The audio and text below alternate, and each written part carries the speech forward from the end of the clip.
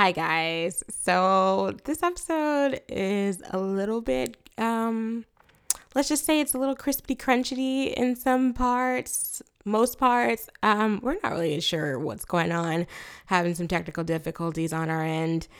We'll have our shit together one day. But if you do listen to this episode all the way through, we thank you and we love you. And we had a really good time talking about this movie.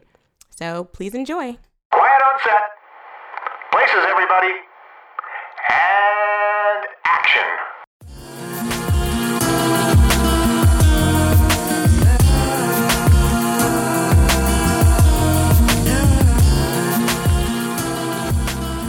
Hi guys, you're listening to Black Girl Film Club, a podcast where two Black women discuss movies. I'm Brittany. And I'm Ashley. And on this week's episode, we're discussing Snowpiercer from 2013, directed by Bong Joon-ho. And Ashley, do you want to share with our listeners how you kind of landed upon this movie after discussing Sorry to Bother You? Yeah, that's what we did last week, or last episode. Yes, those were these are both my picks. If y'all are just not joining us, these are both my picks. And I guess this kind of became a little bit more clear for me. I already had like a sort of like an idea of why I wanted to talk about these. But essentially like both movies kind of have a character that's going on a journey of some sort. This one is more of like a literal journey, whereas Sorry to Bother You is more of like a figurative journey. But it's basically chronicling their sort of travel from extremely lower class, very I don't know how to say. Just essentially bleak, poor. Shit is stressful. Shit is just bad all around. And they're they go through this I guess like a journey from being very, very broke, very, very poor to having sort of like a taste of what it would be like to be at the top of the food chain, essentially, and how that is really some bullshit all around. Yeah, I would agree. Like, I actually love this idea. I don't think I told you that. Like, I actually love this pairing because both of the movies give us a lot to think about in different ways, especially dealing with class and social economic status. But they're drastically different. Yeah. And I really appreciate it. And now that I like watch them back to back, my opinions of both have like changed a little bit, which we can discuss a little later. Not you like can see my face right now. I'm not gonna be like, oh my god. I'm not gonna be like, oh my god, Boots Riley is so smart. Like that's such a smart movie. I'm not gonna say that, but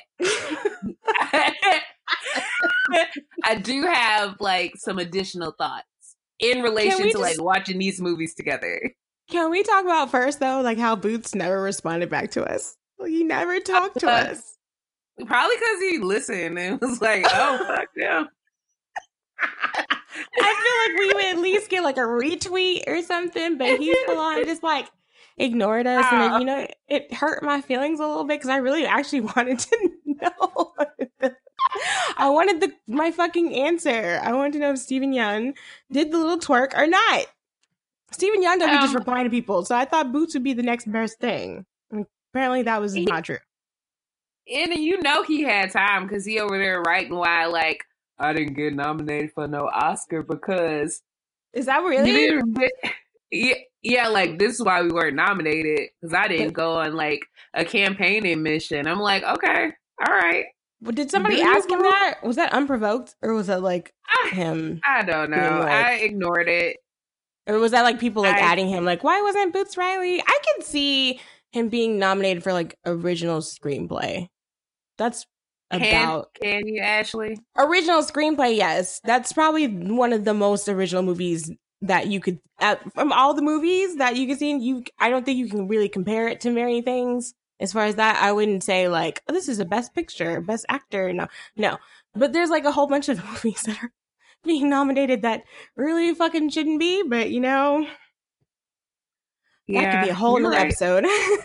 So I could see original screenplay just for like originality's sake, not like you wouldn't go into the movie as like I've totally seen this movie before. I wouldn't say that, but yeah, I'm Yeah, you're hoping that right. people would just. I would hope like people would just be like, yeah, what the fuck, and then he like kind of answered, but also like I asked that question before before the Oscars nominations were released. I don't really like too much really be worried about all that right now. I just wanted to know. Steven Yeun, let me know. If he did in your heart, then that's the truth. That's honestly all that matters. Well, all right then. Then that settles it. So, Snowpiercer. Yes. Where to begin? Okay, so this movie takes place on a train. So global warming happened. The ozone or whatever it exploded. This is me describing global warming, how it works in my brain. So Oh no. so atmosphere, boom, exploded, and it got really cold. It got really cold, y'all. It got so cold that another ice age happened. And to save whatever humanity was left that didn't freeze over, Wilford, his name is Wilford, right? Yes. Who was played by old fine Ed Harris. Oh my god. I watched too much Westworld. I'm not going to say anything. I was going to say something real rude. We're going to keep it classy today. For now. He built a train. So he built it. I guess they got it popping in 2014. And all of the survivors got aboard the train, the Snowpiercer. And so what it does is literally just travels around the world constantly, and you can't like get off the train. Like, the train is now the Earth. This is where all of humanity and whatever animals they decided to take with them. It's kind of like the Ark a little bit, but a little bit more diverse, meaning like people aren't related to each other. Like, it's a lot of different folks on there.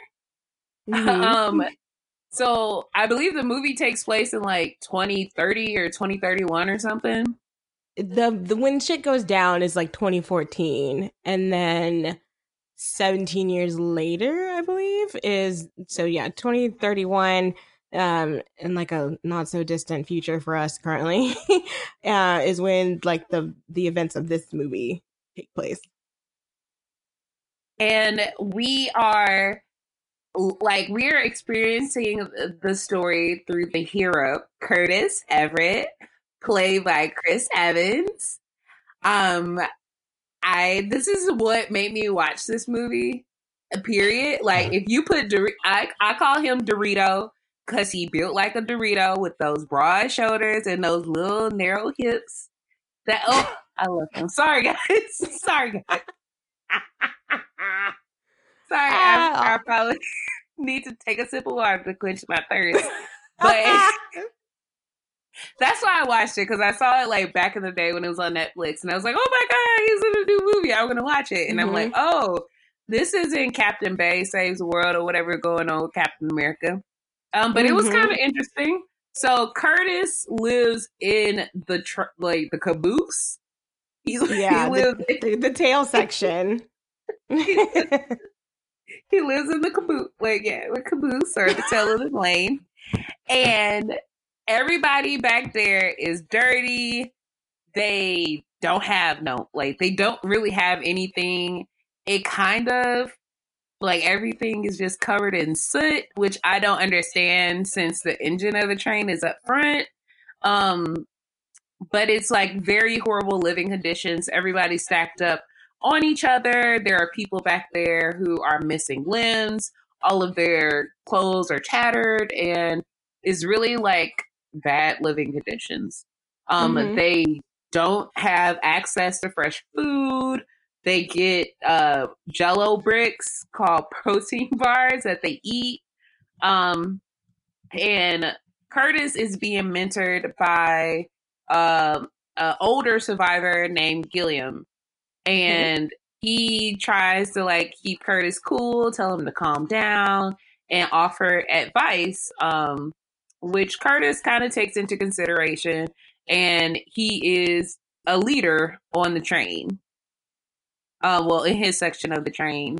Mm-hmm. And he's joined by his second in command, or like some another passenger who really looks up to him, named Edgar, who they turn like later on in the movie we find out they have a history. I'm about to say, don't spoil it yet.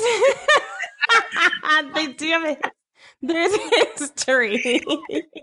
I'm not Let gonna it unfold, Brittany. Let it unfold, Brittany. The whole reason why Brittany wanted to talk about this movie. The whole reason. They have a history, but he really like admires and looks up to Curtis, and I feel like anything that Curtis says that Edgar would totally do regardless. So he really believes in Curtis's mission they are going to stage like an uprising. Like he wants to cause a revolt. He wants to go up to the engine and see what's what. Like, I feel like he wants to fist fight Wilford in the streets, and I'm like all for it. Yeah, he probably would. So we you kind of get used to like how things work in the tell section. They have guards come down to like deliver food and things like that. And one day the guards come down and they ask for like a violinist. And you see how brutal the guards treat the people in the jail, because like this old couple are like, yeah, we were violinists. Like I was first chair at the blah blah blah orchestra, and so my wife was always also in the orchestra. And the guards are like, we only need one violinist. So he's like, so they choose the guy, and the guy's like, well, what about my wife? And bruh, they fucked that old lady up. They beat her down like for no reason. And then they step on her hand. And I was like, oh, she's so old. Like, y'all could have took her up there. It wouldn't have hurt nothing. But that's just like, you see, that's how life works. That's their everyday. And in addition to Edgar, there is executive producer of Green Book, Octavia Spencer, as Tanya. Oh, God. Oh, God. I mean, I don't know why I'm oh, God, and it's not my movie. But like, oh, God. So Tanya has a little boy named Timmy, or Tim, or Timothy. They call him a little bit of everything. And she really is like about that life too with Curtis. She believes in what he believes in as well. And then you have another guy back there named Gray, who's a wild boy. Like, he is wild. He's really ride or die, literally. Yeah, and he doesn't speak. He has like a bunch of tattoos that are, I guess, different stories or something like that. I know he has like surrender or die, like responses to different things. Yeah, I read too. Like he has Gilliam's name like tattooed on his heart or something. It was like a whole thing. I think like the director like had like a whole other backstory, which is kind of cool. Some things were sus, but some things were like, okay, that's interesting. But yeah, he doesn't speak. He's just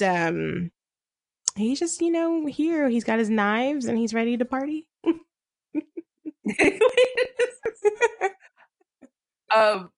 And we learn that like in like the protein bricks, Curtis is receiving messages. Yes. Like, I guess they're bullets. Like, they're little bullet casings that are empty that he like takes it out and it unrolls it and it says something like calm or bullet or like different messages. And he takes it to Gilliam, and they kind of like talk through it, and Curtis is receiving his guidance. But one day the guards come back and they like come back to the tail to get two children to take up to the front. So they end up taking Andy, who is a little Caucasian boy, and Timmy, who is Octavia Spencer's son. And everybody like tries to protect the children to let not let the guards take them. And it just escalates from there. They beat Tanya like really badly. Like her eye is swollen shut, I think, for like the rest of the movie. Like, yeah, she looked like Forrest Whitaker, bruh. Stop. Okay, she got her child taken from her. She was a victim of state violence. Okay, she got a child taken away from her. She did. Please.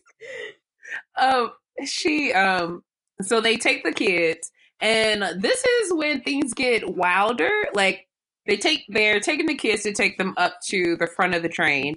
And this is when we're introduced to like Mason, who's played by Tilda Swinton. There was Claude. Claude is the lady who takes the kids. And then the whole thing that's introduced Mason is that Andy's father chucks a shoe at Claude, hits her dead in the face.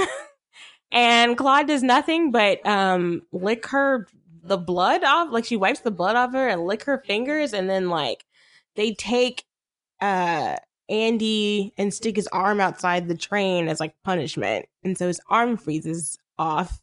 And Tilda comes in and makes a huge speech about how everybody is a shoe and she's the hat. And the shoes stay on the feet and the hats stay on the head. And everybody has their little place. So don't you little motherfuckers fuck around and try to do anything else. There's the whole thing about like disorder and that kind of thing, which is like a big theme in this movie about like having balance. And this is why the tail section people are in the tail section and everybody else who has good food and quality medical care and hygiene is at the front. So yeah. But okay. One thing about this that I had questions about is like, how did you end up on the tail?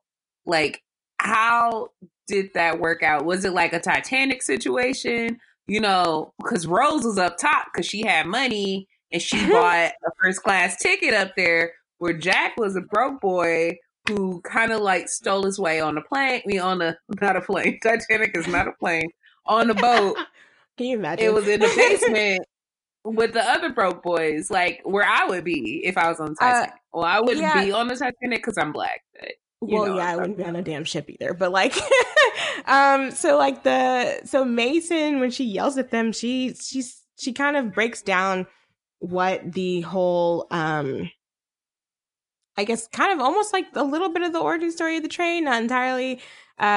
So when people were getting loaded onto the train, there's like the first class ticket holders, there was the economy class ticket holders, and then she calls them like the freeloaders, which is everybody else that's in the tail section. So essentially what I got from that is that they didn't really have the money, but I guess they were like, well, fuck it, come on, the world's ending or whatever. So we'll let some of y'all on, which I think later on in the movie, Curtis says there was like 1,000 people in that little space or whatever, and I was like, how the fuck? How the fuck is anybody fitting in that little space? Like, just from, because I'm not really sure like how big the tail section is. Like, that leads me to another thing though, Ashley. Yeah. Like, how many people are actually on the plane and where do they live? Because we only see the people in the tail and then different people as we go through the sections, but we don't see anything else. And I feel like if we're going through the train, we should see more of the people who actually live there. Yeah, like we see some people not like in their like sleeping areas, because I'm sure they'd have like a sleeping car somewhere. Like that's what, I mean, trains usually have sleeping cars. And there's like one section where they do have sleeping cars, but it's like, I think it's like the security section or like another part closer to like the back of the train. But yeah, we don't really see where people like live and like sleep or whatever, but I think we're like to assume there's like families because there's children on the train and there's like older people on the train. So I think I think we're like meant to assume that there would be places. They just wouldn't like show it because I mean the movie is 2 hours. Like they wouldn't show all the Yeah. intricacies of the train. It'd be like a fucking like 2.5 hour, 3 hour movie. But yeah, I think it's like we're just like meant to assume that there are like living areas, but you actually see like the tail section's living areas and they're like all stacked up on each other. And like they have like little like dirty sheets like covering up their like areas and stuff. Like it's fucked up. They are not doing well back there. They aren't.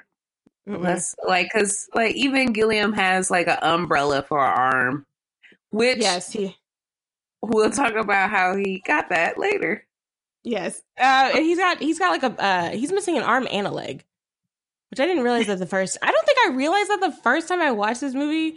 I was like, oh, no, that's an umbrella, and he's not because I don't remember him like making it like past the tail section.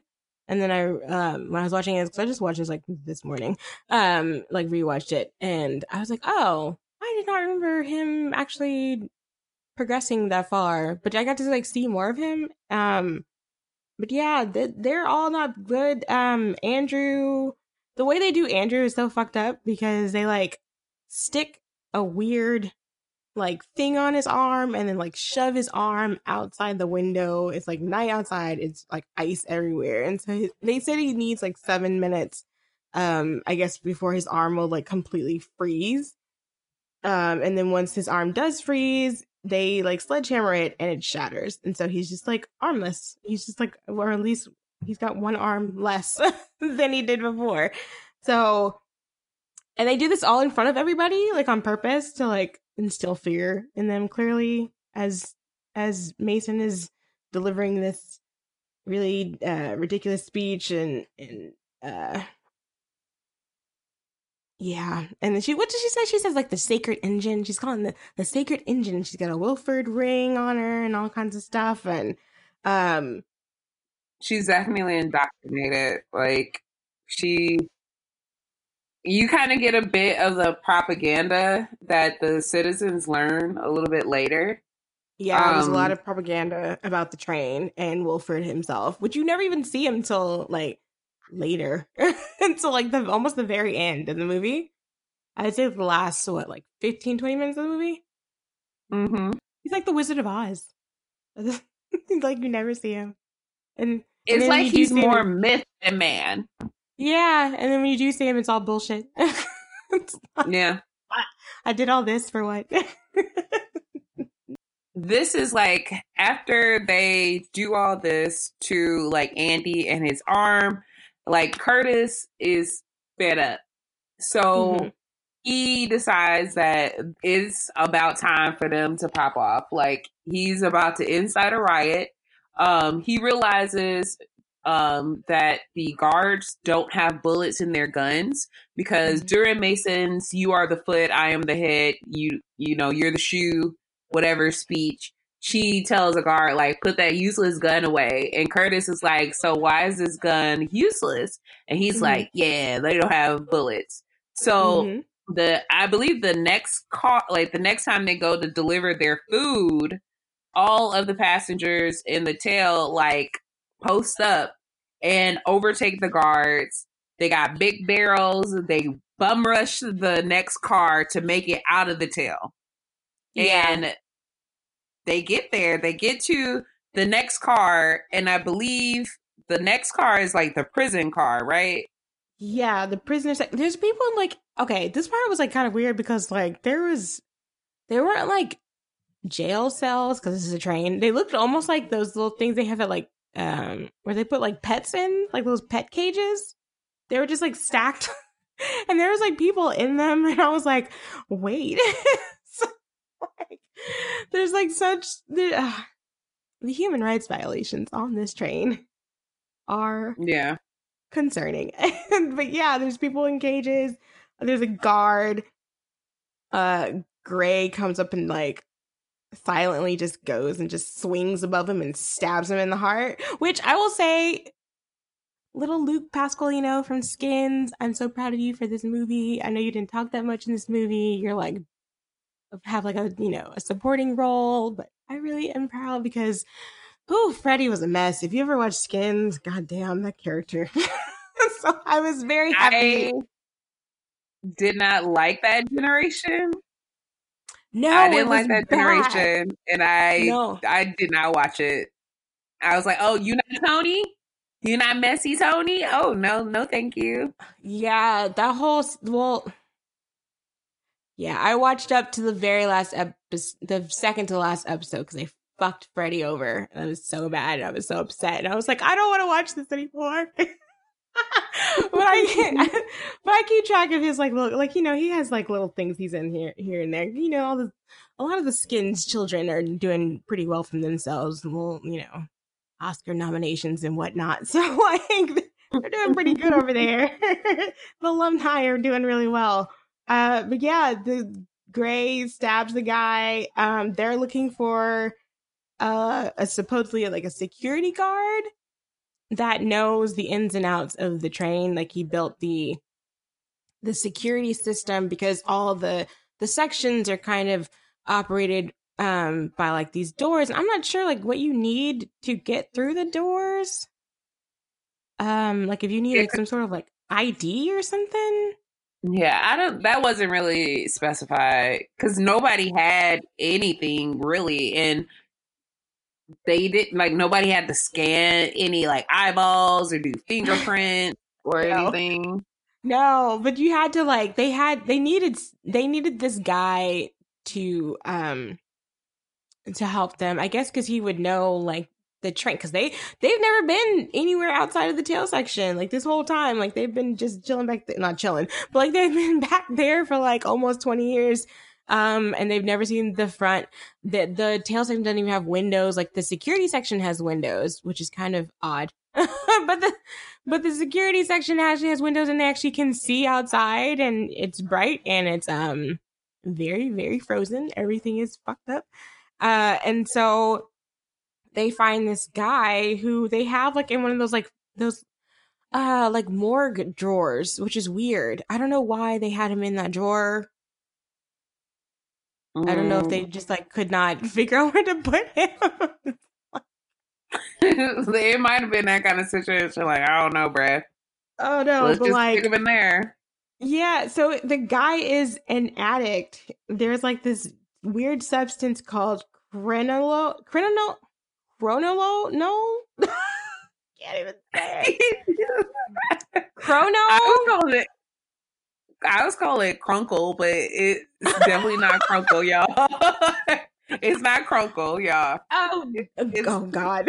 Yes, Crunkle or Jingle Jangle. Let's do like Riverdale. Call They it Jingle was Jangle. fucked up on the Jingle Jangle. They were fucked up on Jingle Jangle. But it's basically like this drug is like this like it's basically industrial waste that people on the train get high off of and like hallucinate. And so this guy whose name is Nam, they bribe him and his daughter because his daughter is there, named Yona, and they're both addicted to this drug, which I feel like a lot of the people on the train are. I feel like you'd have to be just a little bit high to like have not gone completely nuts being stuck on this train for however many years you've been alive.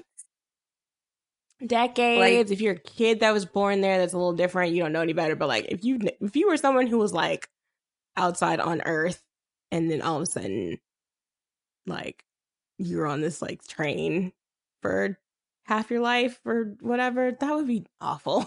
Like, yes. I'm thinking about it now, and I'm like, oh my God, can you imagine? But yeah, they bribe him with this substance so he'll actually take them because he kind of regards them as trash too. He keeps calling them like tail section idiots and all kinds of shit. So like he doesn't really. I mean, if they didn't have the drugs, then they'd be like, well, fuck it. And also something to note is that this drug is really flammable. So like they're just getting lit over there. They're absolutely lit. And then the next section is, this is the section where they see outside, which is like, it's empty beds and windows. They don't say what the section, do you know what this section was for?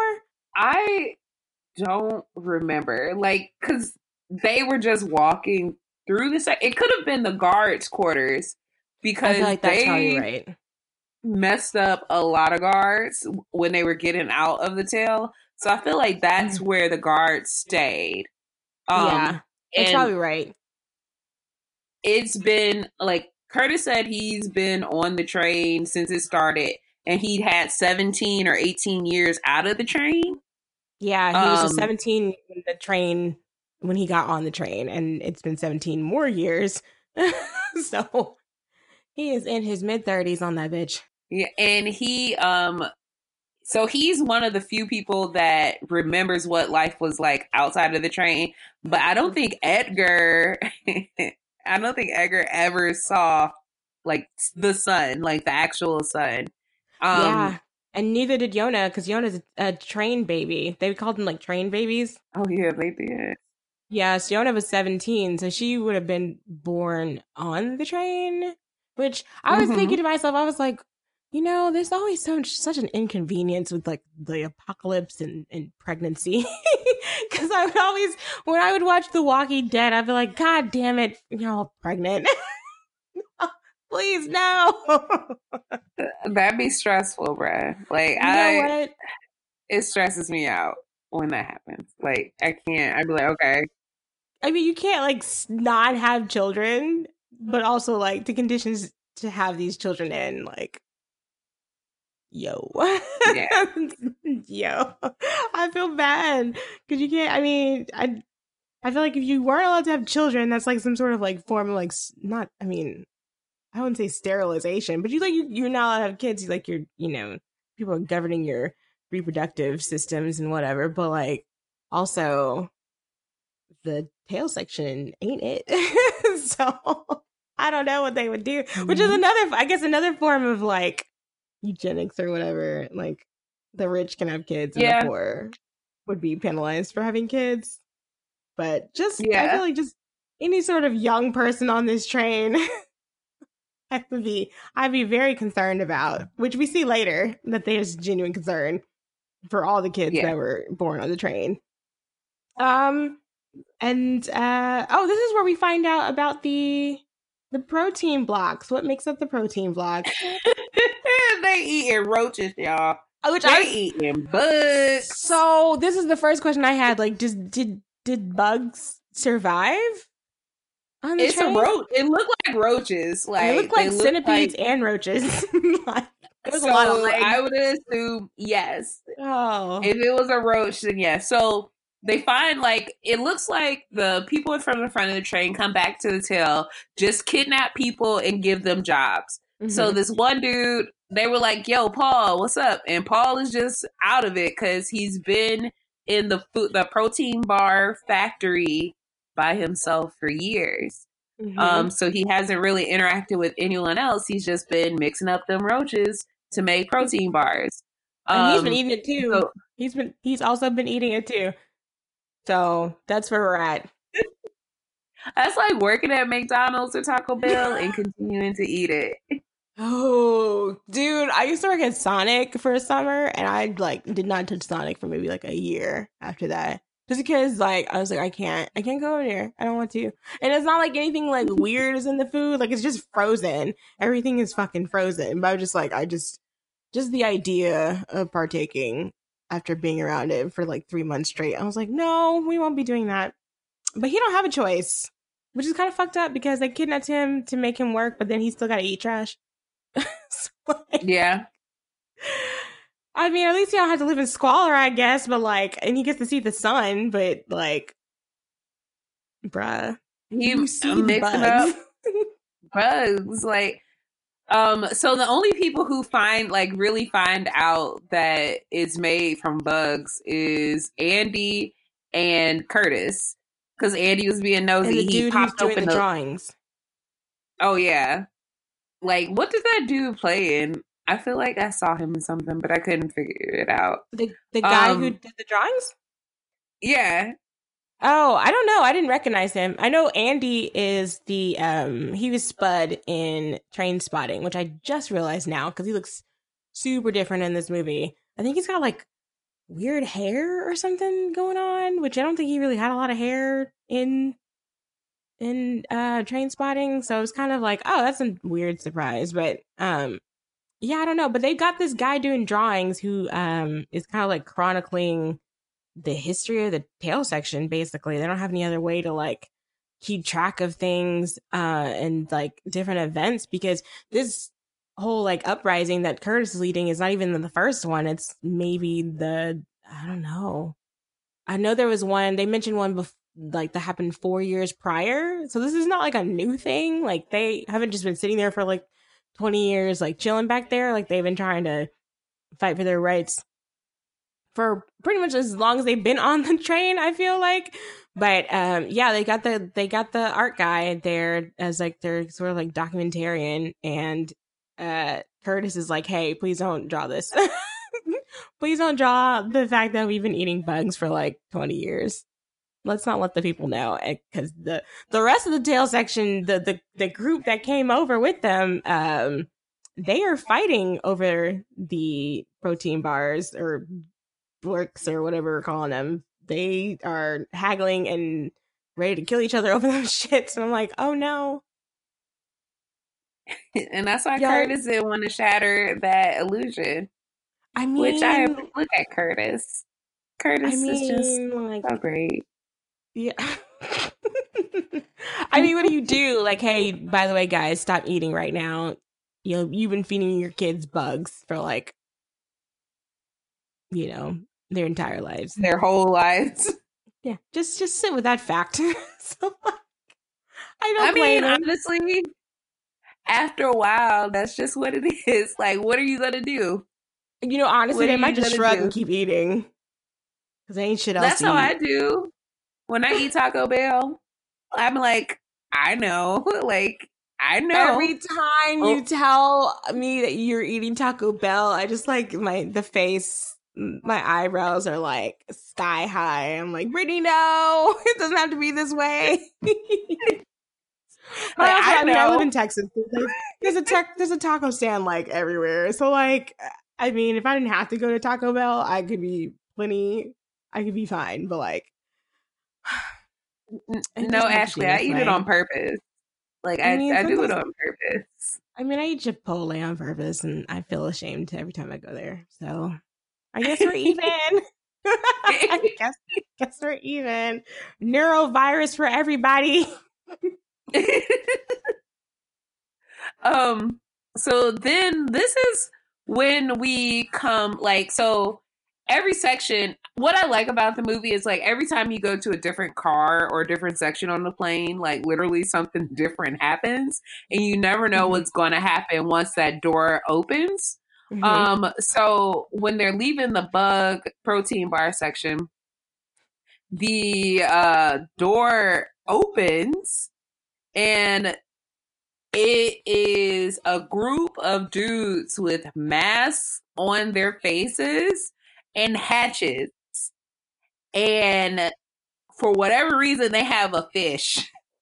I don't know what the point of that fish was either, and I think the director was like, I think he was trying to make a reference to The Godfather. He's like, it really doesn't matter, like it doesn't really mean anything, but like I think he just had that sort of like Luca Brasi sleeps with the fishes or whatever. But like, yeah, the fish was kind of weird because I thought somebody's gonna get like the fish thrown at them. It didn't happen. I thought it was more gonna like happen.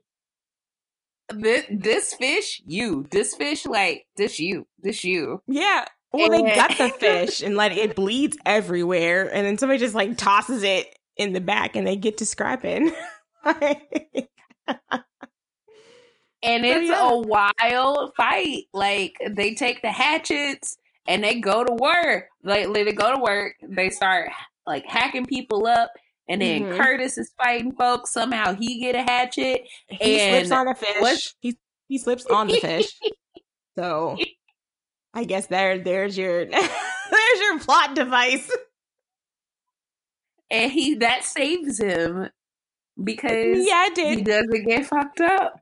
But you can see Gray is having a blast. Like, this is his shit. Gray loves fighting. Absolutely loves it. Gray is like, I've been waiting to fight a bitch for a long ass time. And here this moment is. It's my time. I'm sure he probably did as much damage as like Curtis and Edgar put together. Like, he does not care. I don't think he really like feels things. He might be a psychopath, honestly. That's the truth. What I thought was super unfair. So like the people from the tail are like winning this battle, but then all the lights go out, and Yeah. I was like, oh no. There's two things that happen. There's one is they declare it New Year's because they pass Yekaterina Bridge, which I was like, oh, okay, that's a Russian name. So they must be in Russia at this point, or like what used to be Russia. And it's New Year because I guess this is the point that I don't know if they're saying that they got on the train at this point, like in Russia or wherever. Cause I'm like, well, first of all, how did that happen? But then, yeah, they've basically chosen this bridge as like the marker for each passing year on the train because every revolution that the train makes is 1 year. And they actually stopped fighting for a little bit because the train has to drive through like I guess like there's like ice that is like kind of formed over the tracks. So the train has to like drive through the ice and like the train is basically like popping wheelies in some parts because I was like, well, everybody I guess is not gonna fight because I don't know if they need to just like keep the train level. So if they keep fighting, I mean they'll all tumble off the side of the fucking cliff. And then Tilda Swinton shows up, Mason shows up and says, Happy Katerina Bridge, you filthy ingrates. And I was like, Jesus Christ. And she basically calls them ungrateful and undeserving of Wilford's generosity for having them even just live on the train. And yeah, this is what the part you were talking about, where there is a tunnel and they I guess the guys have night vision goggles somehow underneath their like hoods. But the tail section people do not have night vision. So you can see how that would be inconvenient. Yeah, it got to me. They get handed. Like a lot of people, I wonder like how many people went with them because they lose a lot of people, a lot of folks along the way. And in this particular section, this is where we lose a baby boy, Edgar. Like he wants to fight, but he doesn't make it. Like he gets murdered, and I feel like it's sad, but it could have been sadder. I don't know why. Like I felt like if we had let that moment breathe a little bit more, it would have been a little sadder. Or had him go further in the train, would have been a little better for me. I think he should have gotten further in the train for one, because he's like, you know, he's a capable fighter.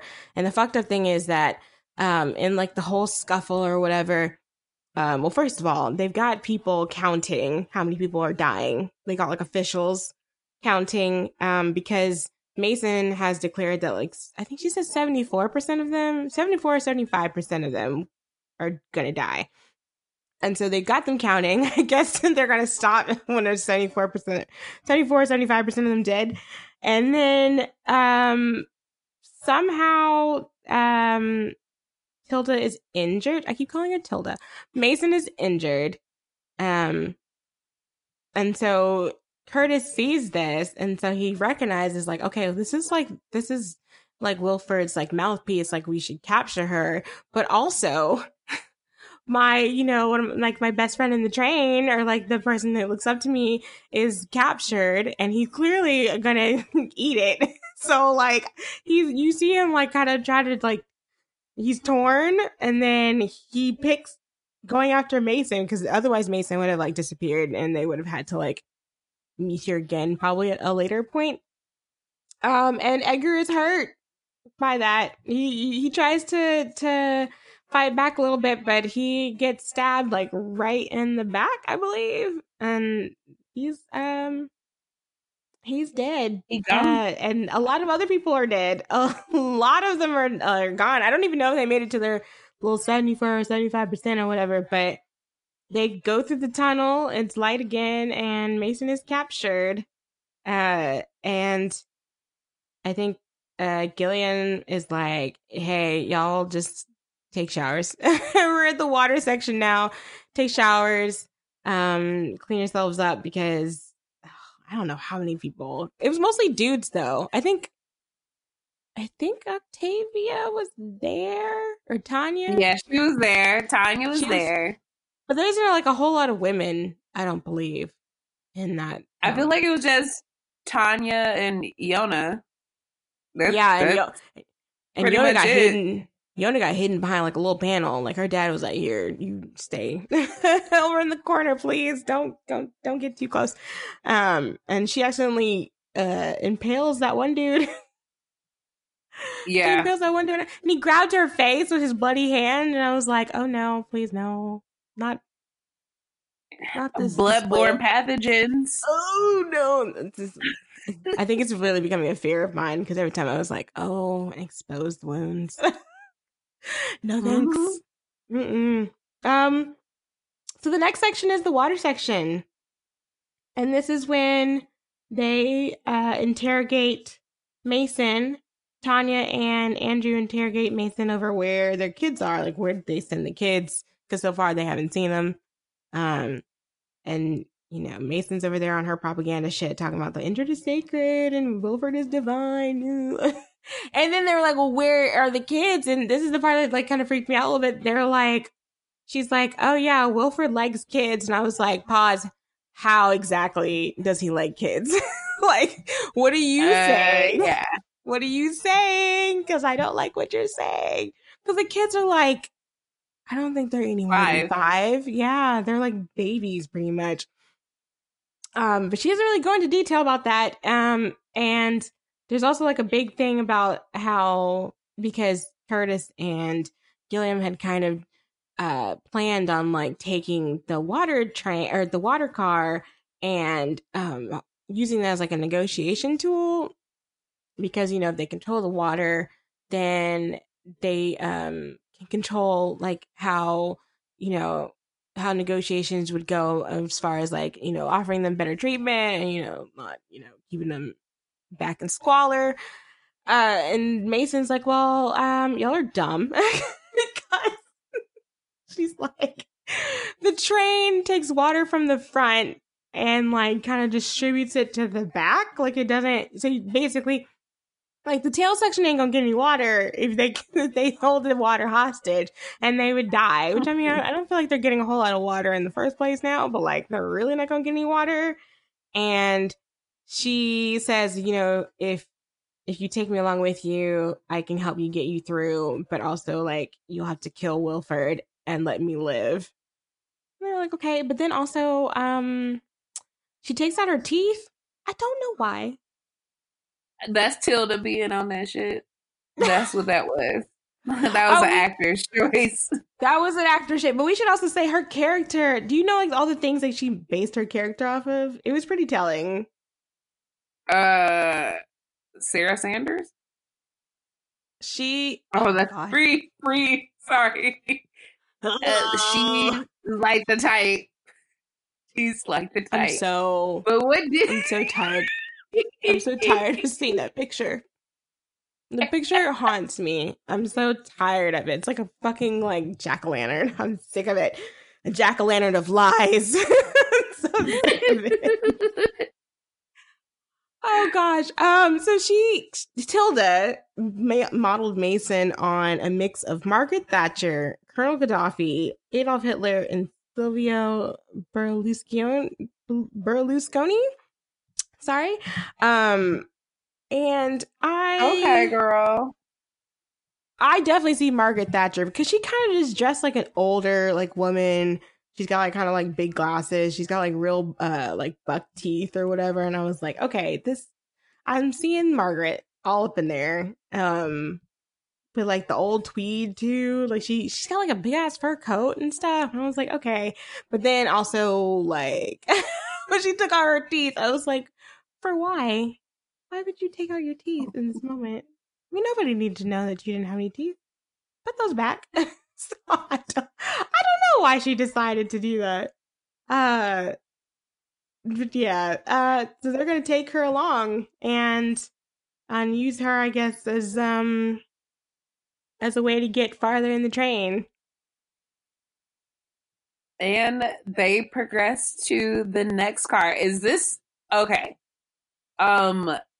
This is the car where they meet.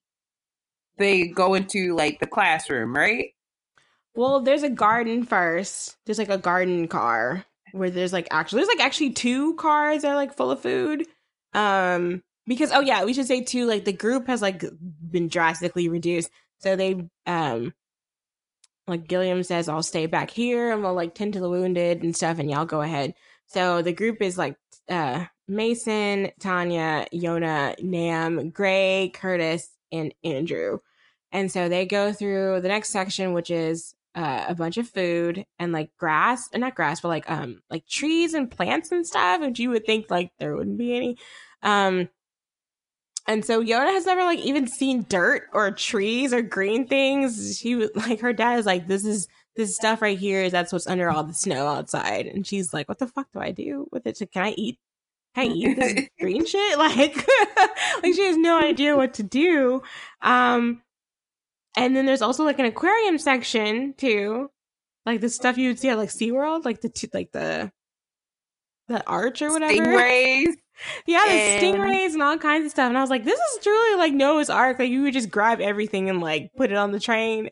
Like just grab whatever you can grab, throw the stingrays in there, all kinds of shit. I was like, for any other purpose, like why would you bring a stingray with you? But you know, there's a stingray, and there's like a sushi chef right next to the aquarium section. Where That's Mason messed also up. That's messed up. it is a little, you know, it's like I saw a tweet today that was talking about, is there anything more capitalistic than a peanut and a top hat and monocle selling you peanuts to eat?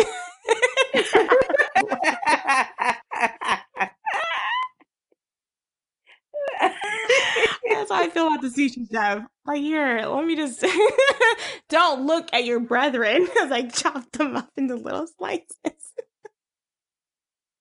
Your little fish brethren. But the sushi is also served twice a year, like in January and July, to like maintain balance. So like there's this whole like theme once again of like maintaining order, because like there's the aquarium is like an ecosystem. You can't, you know, take out too many, and you can't, you know, leave too many in there. And then Mason is also about to eat some sushi, and Curtis is like, actually, no. You know what you would like? You'd like a protein block. Take the protein block. Here, it's a little gelatinous, a little wiggly. You might enjoy it. That shit is nasty. And the next section is the meat section. So there's like, I don't know how old this meat is, considering there's no cows on the train. 17 years old. I mean, you know, if you salt the meat well enough, I guess it will last for a while. It's cold, ain't getting hot, but like, it's like one big ass freezer on there, but they've got meat. So these people are basically, they're eating like normal ass food. Like they're not sitting up there eating trash. They're not sitting up there eating bugs for any particular reason. It would be kind of, I think it'd be kind of unheard of to assume that they would be. And this is the section now, is the classroom full of kids. And this is when the movie gets to the point where I was like, okay, this is some fucked up shit. Yes. The classroom full of potential Hitler youth or something. Hitler's Young Boys Club. Their Young Boys Club, yeah. So I feel like, honestly, some of this should happen earlier in the movie to get a better feel of like how it works. Mm-hmm. So you go into the classroom and we're like, they're having a class and we're celebrating New Year. So they're like talking about stuff, learning lessons. Um, one part they have a video, like a video on the screen in the classroom where you learn about how Wilford was obsessed with trains when he was younger, and everybody thought he was a weirdo because of trains. But then he built this wonderful train. He built like a luxury train thing that was supposed to go around the entire Earth. And so this is already like pre-planned. And also people made fun of him for it because it was so overly like packed with like amenities and shit. Like, cause when you go farther in the train, there's a steam room, there's a pool, there's all kinds of shit. I mean, you already just saw like It's a club. They got the They club got a there. club on the train. They got aquariums. They got like on any normal train from wherever to wherever, there wouldn't be all that bullshit. But also you could think like, this probably costs a lot of money to like ride. And also, why would you want to be on a train for a year? I wouldn't. Yeah, good point. But No, yeah, that's why not at all. they flamed him for that. So yeah. But like they had like a little map, and you could see like how the year works on the train. Like when they go to a certain section, this is where they are. Like this is what time of the year it's supposed to be. Which I feel like that should have kind of been explained a little earlier somehow. Because this is like an hour 15 into the movie or something like that, and I'm just like, oh, okay. I don't know if they would even know because they would never be able to see outside, so they wouldn't have any idea where they were. I mean, not that they have any idea now because the world is like an ice ball, but like they wouldn't really, even if you knew like, oh, we're at this part of the train, like, or we're at this part of the world, like you wouldn't be able to see it. So you wouldn't have any of these markers. Right. Like you wouldn't know that it was like the bridge because like what bridge? And there's no windows to see the bridge. And also they wouldn't have the kids that close to like the pores. So like, I don't know when I kind of like how they like slowly unfold it because you can kind of see like how fucking like insane people are on this train because the teacher is teaching them about the sacred engine and how Wilford was the one, and they're like, this like godlike figure, and the people of the train are like the chosen ones to like live on this wonderful train that has the eternal engine, and if the engine stops, then what happens? We all freeze and die. Like, they're like singing like nursery rhymes. They're singing nursery rhymes. They're dabbing a little bit. This is pre-dabbing, but like they're like, Wilford, hit the dab, and I was like, oh no, oh no, these kids are oh god. And then there's even like rumors about the tail section people because the one little blonde girl in the front was like, well, I heard that all the tail section people are lazy and they sleep in their own shit, and I was like, bruh. It's like, okay, like and then also like the thing they talk about in the video too is that somehow Wilford knew that the CW7, which is the product that they shot up into the atmosphere to I guess is like, I don't know what they refer to it as, but they shot this substance up in the air and basically to stop global warming, and that's the whole reason why the Earth is cold now. And they were like, Wilford knew, and I was like, did he have something to do with the CW7? Like, did he have stock in it? I feel like he would, because most rich people do. Yes. I believe that he probably was like, yes, y'all. So shoot this up into the atmosphere, explode the atmosphere, right? Because global warming, that's how it works. I love how you love it. Let's explode this atmosphere, right? And while he's like, yes, exploding this atmosphere is about to stop global warming, bruh. Like, let's do this. Let's get it popping. And meanwhile, he's in his basement on his train shit, like, yeah, then we're gonna hit this car up that way. We're gonna hit this. He's building his train in secret. And then he debut his train like, hey, y'all, got this new luxury train. We got a club and an aquarium on this train. Y'all should get aboard. Doo-doo. And then the atmosphere explodes. And now everybody is clamoring to get on this train, paying him money. He's super rich. and that's why he could stay in the engine, the sacred engine.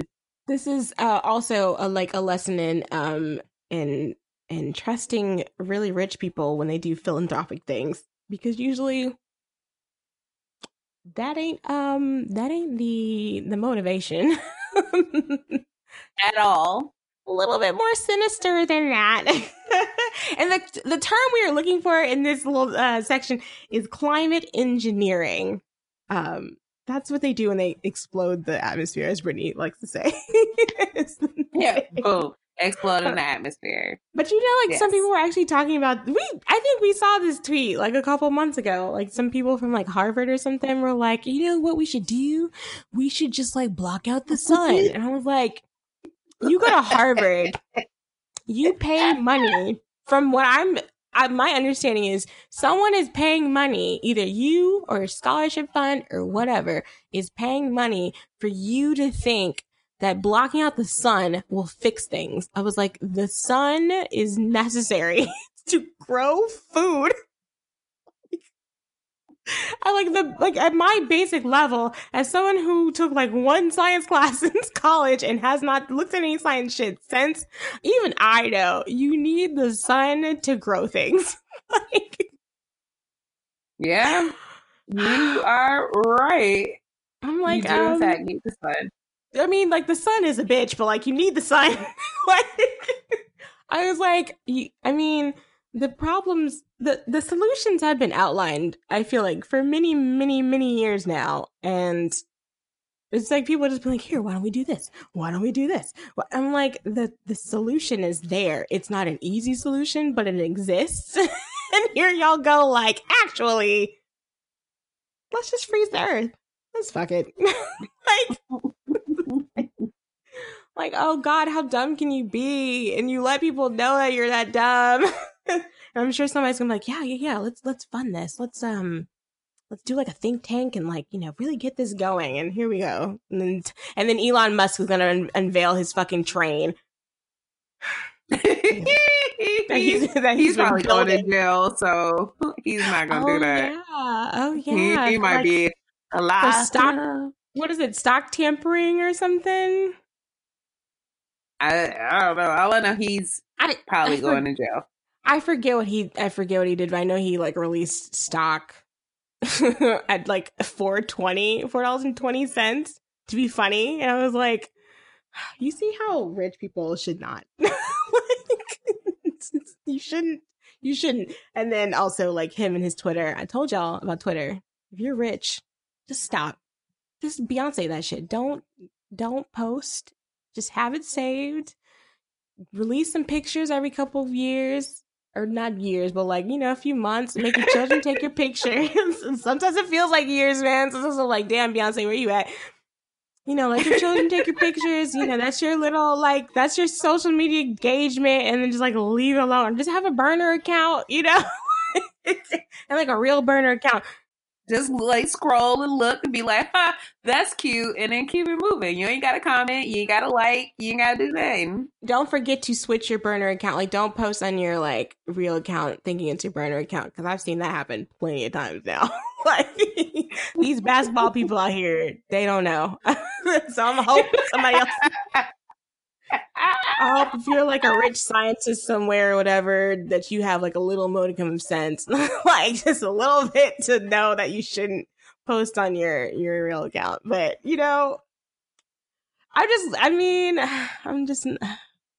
I can see this train happening the more we talk about it. Yeah, and the shit stresses me out. Right. If you had a chance between freezing to death and going on the train, what would you pick? Where I'm broke. I was going to say, where am I going to be on the train? In the tail section with Curtis. Okay, with Curtis. Okay, I get on the train. Is Curtis going to be there? If Curtis is going to be there, yes, get me on the train. If Curtis is not going to be there, like Curtis, this is Curtis and not Chris Evans, because Chris Evans would be in front. Like, I mean, I could take a broke Chris Evans.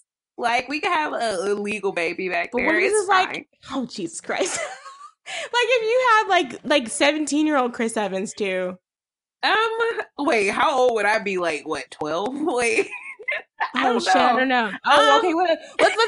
Let's make the ages like relative. Like y'all are both 17 or whatever. Oh, sure. I'll be back there in love with broke Curtis, broke, dirty. Probably have like lice Curtis. It's fine. Oh God, it probably smells terrible. We can. I'm just trying to imagine Brittany living in squalor for love. We could eat these roach bars because I love Curtis. Girl. But if there is no Curtis, let me freeze to death outside. Like, no Curtis, just let me freeze. Yeah, let me. I cannot pay back student loans if I am a icicle. So I would hope nobody was trying to make anybody pay back any fucking debt. Like, there is no debt at this point. Like, I know y'all are rich and I'm poor, but like, I'm not paying back shit. Sally Mae can kiss my ass. I feel like a Sally Mae representative will be in the front of that train. And not only do you have to live in the town, you also have to make payments on your student loans. Just because. Bitch, money literally means nothing, but you still gotta pay. I would derail that train immediately. As soon as I got on that bitch. Oh, you want me to pay back this shit still? Oh no. Let me go take my chances and just turn into a popsicle. Because there's no point. Oh God, no. Oh God. So in the classroom, there's also, they talk about certain other like revolts that have happened, such as like the revolt of the Seven, where earlier 7 people tried to stop the train, and I think that failed. And so they instead decided to jump out of the train and froze to death. And you can actually see the 7 and how far they made it, and they did not make it very far. And I guess they just kind of like froze in place. So they're kind of like this weird, like they have like these weird like monuments that they have to let them know, like, one, like where they are, but also like what time of year it is. Because there are no seasons. And this also is kind of fucked up. So I didn't realize when they were talking about this, but this, like, Nam actually knew the woman who orchestrated like the escape because it was Yona's mother. I did not realize it was Yona's mother. That I did not realize that either, because he was just talking about her like she was a woman that he knew.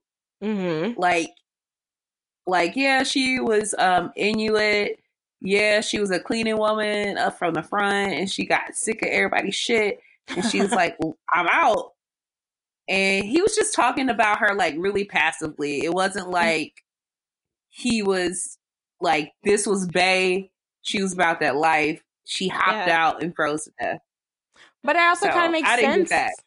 I think it was like one of those like extra things that like the director kind of, because when I was looking on Wikipedia and like other places, but like looking through interviews and stuff, like he had like little things that he was kind of like, oh well, this is what I, like the backstory that we kind of like came up with or whatever for the characters that isn't necessarily in the movie. But yeah, I think it kind of like makes sense like time wise. I don't know like how long ago the revolt of the 7 was from like when the events of the movie take place, but like since Yona's been on the train her entire life, she doesn't know anything else. She's never seen or touched the ground. Then it kind of would make sense that but you can kind of see like the desperation people had, like people were like, man, fuck it, I'll take my chances. Like, I'm getting out this bitch. I mean, shit, maybe there is a student loan representative on the fucking train. That's what, like, that is when I'm like, I'm out. Like, I mean, I'm out. Yeah, she took 7 people and was like, no, we're going. And so, and this is when we see the violinist come back. I don't remember his name, but he comes back in. He's playing like a New Year's song. And And he's clean. he's He is clean. fresh as fuck. Yeah, He's clean. he's had a bath. And Wilford has sent boiled eggs, which all right. Which is also like this food is kind of like a lot of this food that they like show in the movie, like all the tail people are like, yo, we thought this was extinct. Like, y'all have like food here? like eggs and like from like live things, not bugs. Um but he has sent them eggs as like a New Year's thing. Curtis gets one and he sees that there is a bullet in his egg. And the teacher is like, yeah, well, you thought a lot of things were extinct, but actually not. And she pulls out a gun and just gets to She'd be like, pop, pop, pop, pop, pop, pop. letting the chopper sing.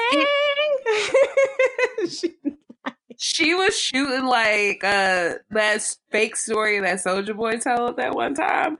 Like, that's how she was shooting the gun. Like, if y'all ever see that clip with Soulja Boy talking about how he shot all these niggas and shit, that's how Allison Peel was shooting. Is this a recent story? People. Is this a recent? No, it's like from a couple years ago, and he's like, "So boom." It's like a "so boom" kind of story. Oh well, that's a fake one then. That I ain't so boom. It was me, and I'm just like, bah, bah, bah, bah, bah, pop, pop, pop, pop, pop. Why would you tell people that you shot somebody, Soulja Boy? That's me. That's how I'm gonna tell some stories about me shooting folks. I just came out like pop, pop, pop, pop, pop, pop, pop. But anyway, I feel like did she hold the gun sideways? She didn't hold the gun sideways, but you feel like she could have, just because also she's pregnant too. That's the thing we didn't mention. She's pregnant, like visibly pregnant. I would say like 6 or 7 months pregnant. Like very, very pregnant. She pulled out the chopper like, you ain't supposed to be here. And in like while she's shooting at them, like Andy's gone. Andy does not make it. Not Andy. Andrew mm-hmm. doesn't make it. He's the first one gone. Mm-hmm. And in the back, is a bald dude who delivered the eggs. He is shooting people in the tail. So he's further like calling the people in the tail, like just mowing them down basically. Mm-hmm. Yeah. It's I was like, dang, this is messed up. Yeah. And then there's also the little transmission, the special 18, because it's 18 years now. It's 18 years of this bullshit. And there's a little transmission on the little TV, and you see that Gillian has been shot point blank by one of the henchmen. I guess it's like Mason's little like guard or whatever. But yeah, he's murdered on camera, and Curtis is like visibly shaken because now he's lost like 2 of his like closest people. And he goes up to Mason and she's like, no, it wasn't me, because she's been doing this like the whole time. She's like, it's not me, I promise, it's not, it's Wilford. And he goes up to her and pops her clean between the eyes. He's like, well, we're moving to the front. So Mason's gone, and Curtis is basically on a journey of vengeance at this point, because he's seen both of his friends die. He's seen like a number of his other people like back in the tail section, like they died right in front of him. So he's just going through it, going a little through it over there. And so like the next few sections are kind of cool. Like they kind of go through these kind of fast, actually. There's like the fancy dining car. There's tailors. There's dentists.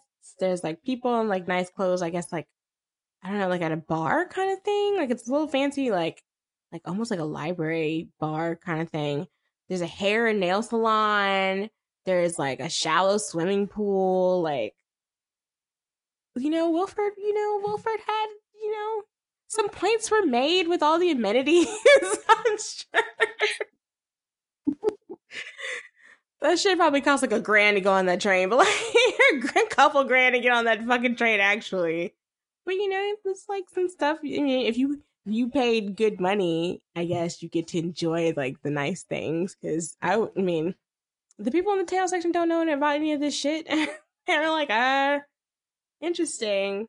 And then the next, so yeah, the next section is like a steam room, I believe.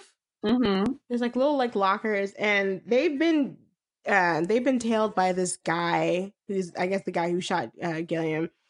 They've been tailed by this guy. At one point, they're like on a curve, like the track is on a curve, and they're like shooting at each other through the windows. I'm like, that can't really be good for the train. Exactly, that's what I was thinking. Because like, wouldn't that freeze everything inside? Like, wouldn't that be dangerous? Wouldn't somebody lose the eyeball to the cold?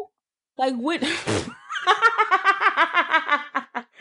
I feel like something would happen with the windows, like something like, you know, if they would like shatter or something. I don't really know how these windows work. I'm sure they're doing like a good job, you know, keeping out the cold air or whatever, but also like, I mean, when you have like a crack, like multiple cracks in them,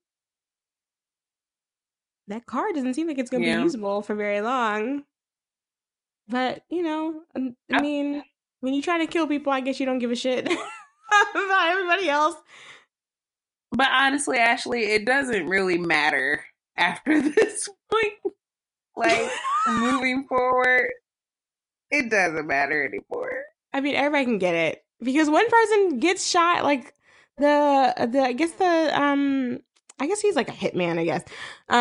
He shoots like a front section passenger, and like one of the guards is with him is like, that's not allowed, and then he gets shot. And then the other dude's like, man, I didn't see shit. Like, you don't have to. I ain't seen nothing. I don't even know where he went. I think he just went in like one of the steam rooms, like, and waited out because he's like, I don't want no smoke. And then there's like a whole scene in the steam room where we lose like more people, including Tanya. Yes, like Academy Award winning Green Book producer. Well, I don't want to say that yet. That's too. Those statements are split up. You can edit it out. It out. No, don't jinx it. Edit it out. Octavia has an Oscar, but she does have an Oscar, but not for Green Book. And hopefully she's also a producer. Is she an executive producer? Yeah. You know the producers. I believe she is. You know the producers get the best picture. Like they get the award. Yes. So yeah. Yeah. I won't be watching the Oscars. I can't do it. I usually can't do it, but I really can't do it. It's too much. It's a stake. It's gonna be a shit show. Oh my god. But yeah, noted producer Octavia Spencer shot, which I thought like some of these deaths were kind of like quick. But also, I think, like, in a normal situation, like Tanya making it that far is a little far-fetched. She should have been gone where Edgar didn't make it. I think they would have split it up. I mean, you know, a mother fighting to see her baby again, like, that's a strength that I don't know. But, like, also, I mean, there were hatchets, multiple hatchets, and bullets. Like, yeah. She made it far. Not to say that she shouldn't have made it far, but I just feel like it was like kind of unrealistic a little bit. And then they kind of like got rid of her really quickly. It's like it kind of sucked how they got rid of her. And then there's like a big fight, and Gray is stabbed through the hand. And then this is kind of fucked up because he like the guy kind of like pushes his hand into his chest, so he like essentially stabs himself. But Grace does that because in the thing, Curtis is knocked unconscious, and the assassin man has like an upper hand on Curtis, and he's gonna stab him. But Grace sticks out his little hand and takes a knife instead. Yeah, and it was a little sad. And that's when he like technically stabbed himself. Yeah. R.I.P. to my guy. So I think Curtis, Yoda, and Nam are like the last of the group and like that are left, and they basically tag team and kill the dude, or so we thought. And Curtis has to make a promise to Tanya that like, you know, they will find her son, because they've gone through the classroom, they ain't seen him there, they ain't seen him in all these other little places, so they currently have no idea where the baby is. And then this is the next section, which is the section I would like to be in personally, which is the rave section. It's nothing but like rave music and like wine and booze and drugs. Not saying I would be participating in the drugs. I just would like to be in the party section. Like, out of all the sections, I think this would be the section for me. Wait, okay, I think this is a little before the rave section, because I feel like the rave section is when you get to the middle, but I think this is my favorite part of the movie. So Nam is saying that he wanted the crunkle or the the jingle jangle. When you say that, you remind me of Grunkle Stan from Gravity Falls. Oh, I love Grunkle Stan. That's what I hear. He wanted the drug so he could blow this bitch up. Like, he wants to blow up a hatch, just so he could see if like there's life outside. Like, that's his plan. He feels like it's about time we could get off this train now. He tells Curtis that there is a plane that he kind of observes every New Year that at one point was like completely covered in snow, and then I think you'd only see the wings, but now you can see like the nose and the tail. So he's basically figured out like the snow is receding in theory. I mean, it could have been something else. It could have been like an avalanche or some shit. I don't know. But like, it could have been like the snow just got moved. But essentially, like, you know, I think like he said like 10 years before, maybe like it was completely covered, and now it's slowly starting to reveal itself through the snow. So, you know, at this point, like maybe they could start living outside. Now, I don't know how they would do this because there ain't really a lot of things left outside, like as far as like tools, because like he's currently smoking like the last cigarette on Earth apparently, and he's got like probably the last few matches on Earth. I'm like, how would y'all make a fire? How would y'all get food? He just ain't got there yet. Like, you know, baby steps. He'll get there eventually.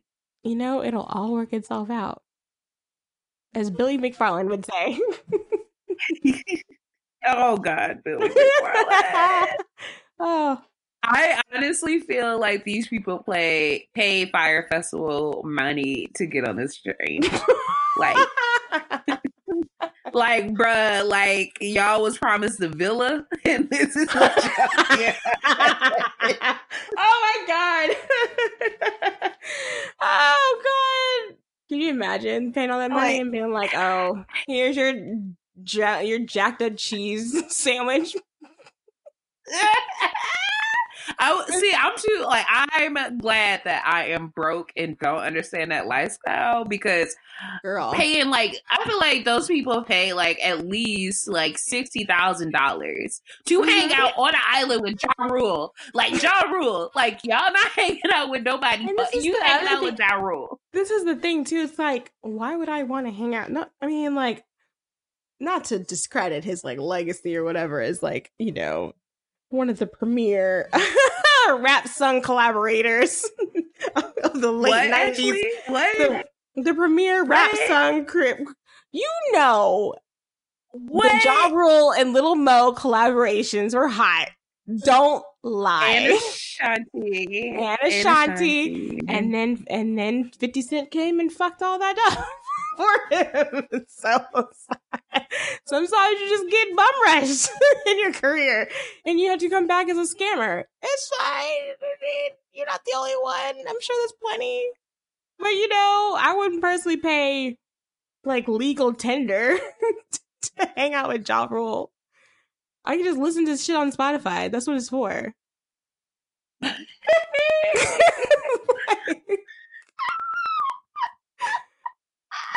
I'm not gonna discredit his legacy, but also like my guy. Like I'm not gonna pay the girl for what? Did them people even know who Ja Rule was? I don't believe any of those people knew who Ja Rule was. Of course they did not. One person, one of the investors was like, yeah, he's gonna have Ja Rule, and he started talking about Chappelle's show and how they're like, we had to get Ja Rule on the case or whatever. And I was like, you don't know who Ja Rule is. Stop that. Stop it. Stop it. I refuse to believe you know who Ja Rule is, other than like a meme. But anyway. Oh, these people. I hope they did not pay Fire Festival prices to get on this train because, I mean... It's likely. It's likely. Unfortunate. So yeah, I think they've made it to the front by this point. Wait, Ashley, we're forgetting the best part of the whole movie. Okay, they've made it almost to the front. She's been sitting here on her hands waiting patiently. I can just feel her energy through the computer screen. So this is when Dorito proves that he is an actor. Oh God. So while like we're learning like, yeah, bro, we can live outside now, maybe. Curtis is like, I've seen some shit. He has seen some shit. He has been through it. And he says that like after he first got on the plane, on the train, that on the Titanic. When he got on the Titanic down in the basement, it was doing the Irish jig with the other people down there. The broke boy Irish jig. Oh God. Everything kind of was really bad back in the town. Mm-hmm. And people were eating ass. Like literally. No, start over. Start over. The people down there were resorting to cannibalism to survive. Not eating ass. They were, because I watched Alive, Ashley, when I was younger. And what did those people on that soccer team do to stay alive? They ate ass, Ashley. Okay. It's a tender meat. Okay? Y'all, please stop her. Please stop her. So he had, so everybody was doing the cannibal Hannibal. And and Curtis killed this lady. He killed this lady because he found out this lady was hiding a baby. Mm-hmm. And he says,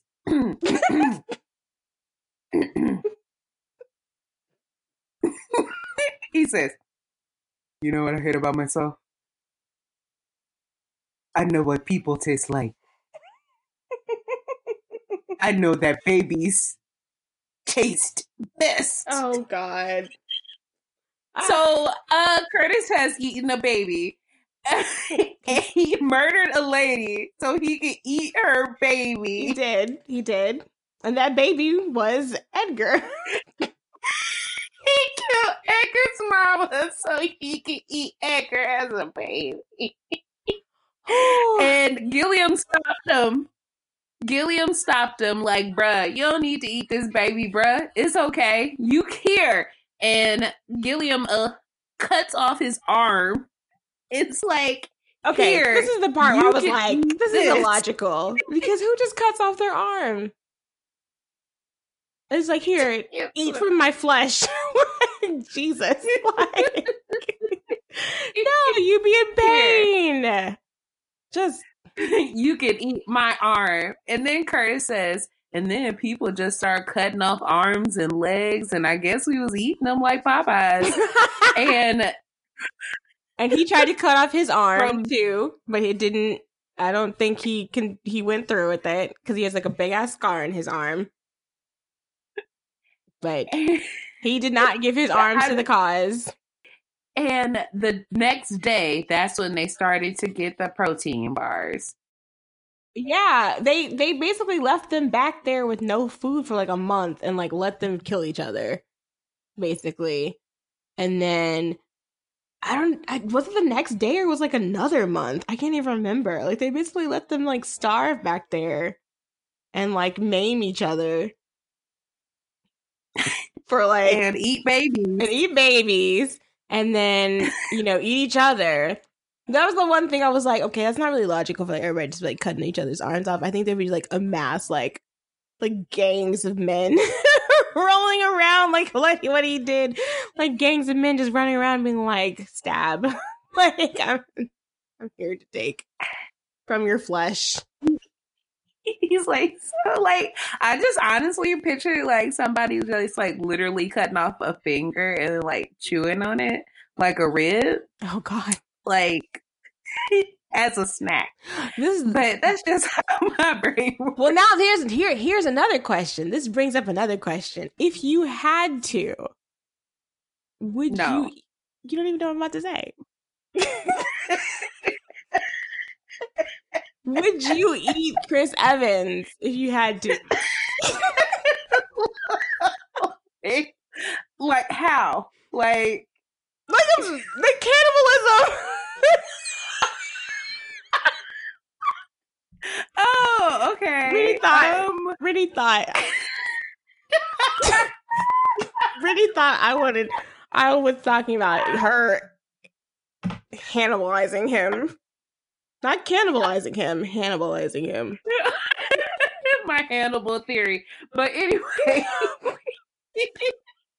Jesus Christ.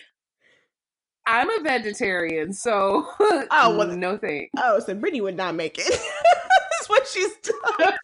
No. No, I would be dead in like 3 days. Like, so guys.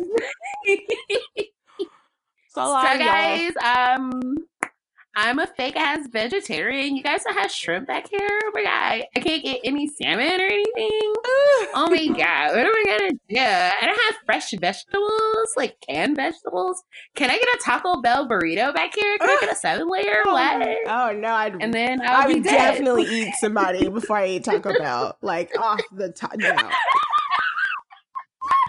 I would absolutely have to cut somebody's arm off before I had to eat Taco Bell.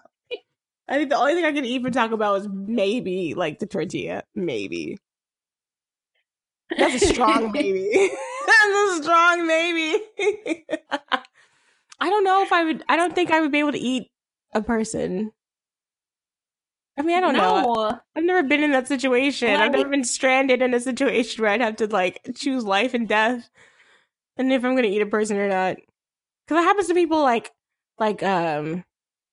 Everest climbers and stuff. Like they've had to like kill each other. That happens a lot, and like at least in stories, like when people get like stranded and they have no food, and they eventually turn to cannibalism to survive. And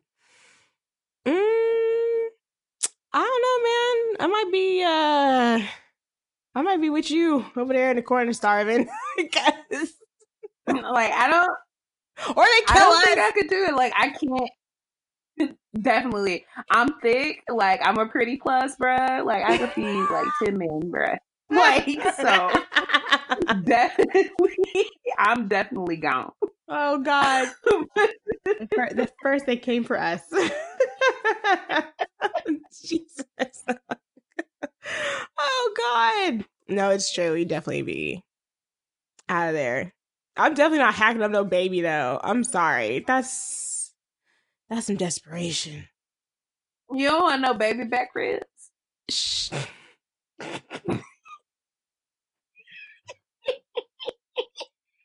You know what? I was gonna say those are some tiny ribs, but I feel like that would go down a road. That'd be just that would go down. This, it's going to go down path. Like, but then you wouldn't want John Hurt.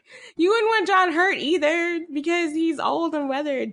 His old grizzled meat. All right, Peter John Hurt, but like,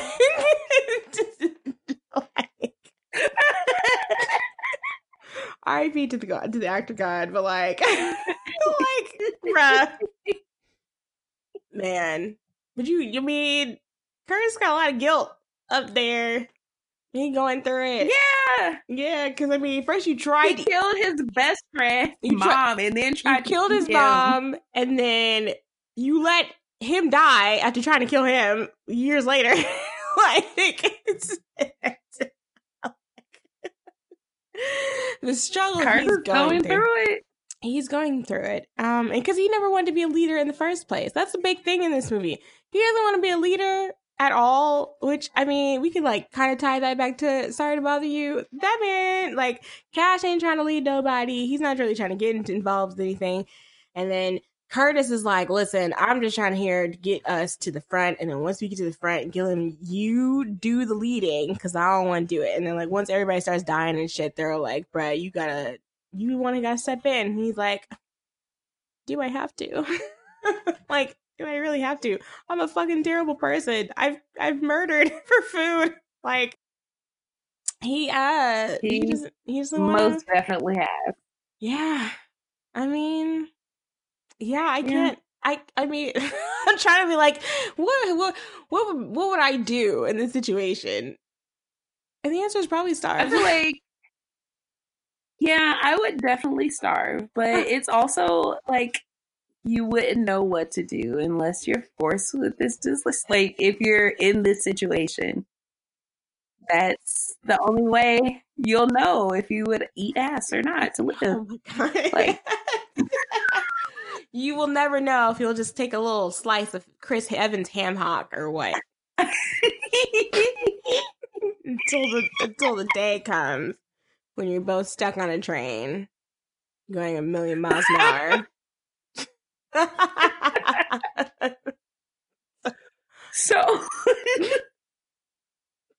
So we get to the rave. We go through the rave, mm-hmm. and we finally reach the engine. Mm-hmm. And Wilford, like Claude comes back, and she keeps that thing on her. Mm-hmm. And this is where she shoots Nam, and she lets Curtis and Yona inside, right? Well, no, Yona they were getting litty as fuck. So Yona is passed out over there on the ground because she's just high as shit. Because after they went through the rave, they were, taking people's drugs and shit and stealing bottles of wine or whatever. So I don't even think Yona even realizes that her dad has been shot until a little bit later. But Curtis, since Wilford has been like keeping track of Curtis, like he knows, like, you're Curtis Everett, so Curtis is the one who gets like kind of like the dinner invitation, so you get to see like the front of the train finally, which is very clean, very stark, not a lot of shit going on in there. I think Wilford tells Curtis that like he's the first person or first man to walk like the entirety of the train from tail section to like his area. Probably Claude is the only other person who's actually done it, because it seems to me that she lives with Wilford. I don't know. But if she's where? Like I don't know, because there's not really any place for him to live, unless he's like pulling out beds from like the ground or like the bookshelf or something. Like it's like a like one of those beds that like flips down or whatever from the wall. A Murphy bed. Yeah. like I don't know. Like they don't really like get into. I was like, did you sleep in the engine? Like, where are you sleeping? Where are you sleeping, old man? But yeah, so he just starts on this whole thing about how everybody has a place. And everybody has like a station pretty much. So he, I guess he's kind of like, well, I mean, like, your life sucks, but like my life sucks too, because I live up here in the front by myself, except for with like Claude or whatever.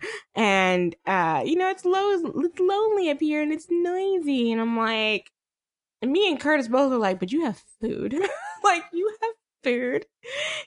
you're not really, I mean, you're like maybe like a prisoner, but at least you eaten. And then Curtis even tells him, he's like, that's what someone like in the best place would say to someone in the worst place. But the basic thing about Wilford is he believes in population control to a drastic degree, which is why when they're back fighting the guys with like the axes and Mason is like, yeah, so like, you know, this percentage of you is gonna die. Like this whole thing has been like sort of like a keeping the balance type of thing. So, you know, when they felt like there's too many people or they had to sort of like even out the ratio of like tail section people to front section people, like people die and girl. And then also like they are actually sending people down there to like to stir up trouble. So like there's actually like revolt. So like Wilford knows everything, even though he's like nowhere really to be found. He knows all of this, and that's because the great betrayal is that him and Gillian had been planning stuff together for like the entire time they were on the train, pretty much. They've been planning this because as like Gilliam's is the leader of the front section, or sorry, and leader of the back section, and Wilford is leader of literally everything else. Like they had been like exchanging notes with each other, and like they were, I mean, Wilford said they were friends, but I don't know if that's like entirely true, because when Gilliam sends Curtis up to the front, he's like, don't let Wilford talk, just cut his tongue out. So I don't know if he was like, I don't want you to know like what really been going on, or was there like something else? Like, what do you think? I honestly think they were friends. I feel like they got into this being one way. Like, okay, bruh, like you up top, I'm at the bottom, but we have our backs, right? Like we have each other's back. And then like what typically happens when you're like surrounded by good accommodations and you have like all this wealth and power, you forget about the little man, so you don't look out for your partner anymore. Mm-hmm. That's what I think happened, and I feel like he doesn't want Wilford to reveal his part in the plan to Curtis. Mm-hmm. Yeah, he probably didn't want him to tell. He probably didn't want him to tell Curtis like at all. Because also they had sort of planned like how the revolution was going to go. Like it wasn't really supposed to get this far, like at all. Like it was supposed to stop at the tunnel. And then there was like the counterattack that happened, which I don't think we even mentioned, but it was like a little attack where people sent like torches up to the up to where they were fighting, so like they could see in this tunnel. So they actually got like the upper hand, and that wasn't supposed to happen. So because like so many front passenger people were killed in like the fighting, that Gilliam was like, well, or not, sorry, Gilliam, Wilford was like, well, we had to kill Gilliam because, I mean, that evens out the whole like balance and nature of the train. And they've been like tallying up deaths and stuff, and I think a bunch more people were actually murdered. Like they've been basically communicating by like phone. Like he has a phone in his section, and then there's like a phone kind of hidden in the back area, like in the back of the tail section. And I think Wilford says something like spare 18 to celebrate our 18th year, and you just hear like a bunch of people being murdered. And then I think Wilford's like, don't, you know, you almost hit the engine, because Claude like accidentally like I think she shoots her gun like a warning shot at Curtis because he like stands up really quickly, and Wilford is like, you almost shot the engine. What do you like? Engine is his baby. Let's talk about that. The engine is his life. I don't think he really planned on doing anything else besides mining the engine at all. Like I don't think he's ever been outside of his little area for like the past like 18 years or whatever. That's because he's a weirdo, Ashley. He's a fucking weirdo. Like he's definitely the type to send like, I love you alive girl texts to Claude. to Claude. You mean he would send it to the engine? Like, Or the engine, yeah, he's fuck not Claude. texting Claude. Yeah, fuck Claude. He's texting the engine. He's a weirdo. Like, I think this is his life's work. Like, he's literally been enthralled with trains since he was a little kid. He built like the world's greatest train. He has saved humanity. So like he doesn't really need anything else. Like I don't think that he would want to leave the engine if if it wasn't forced upon him, he probably would never leave that room. Yeah. But that's just me. Yeah. And I'm sure he'd probably where's he gonna go? He's gonna go to the rave. He's gonna go to the rave at one point or whatever. Like he would never. And so he's old as hell. He ain't going to no damn rave. Yeah, he's not gonna go to the rave, and also the whole thing with him getting older is that he wants Curtis to take over, which is kind of what Gilliam wanted.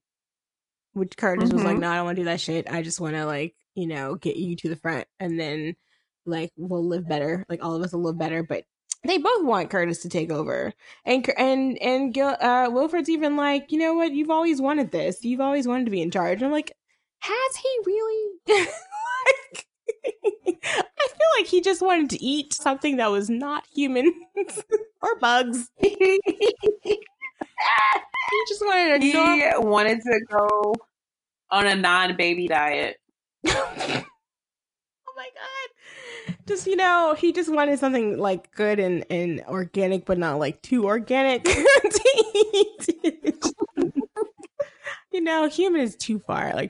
That's too far in the organic section. But gelatinous bricks made of bugs is also too far the other way. Something nice in the middle, chicken, a steak. Steaks and stuff like vegetables. Like, when's the last time these people should have scurvy? Honestly, these people should have scurvy. They probably did. There's no sort of vitamin C or anything sort of circulating through the tail section. You can't sustain yourself on bugs alone. Maybe they pouring some powder in the bugs. They just put some vitamins. They put a little vitamin in the bugs. They probably just put an industrial waste in the bugs. Honestly, just grinding that shit up with it. The crunkle. They probably do. The jingle. They put they sprinkle a little crunkle on it for the flavor.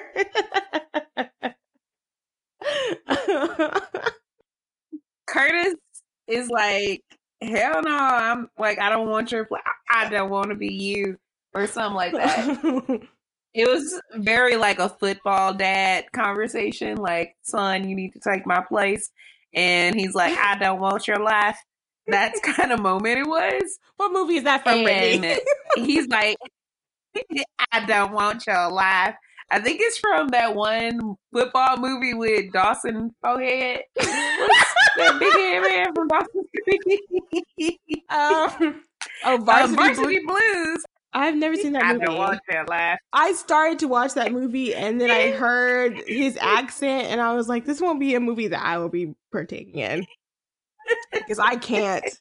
Not for a whole hour and a half or whatever. I would not.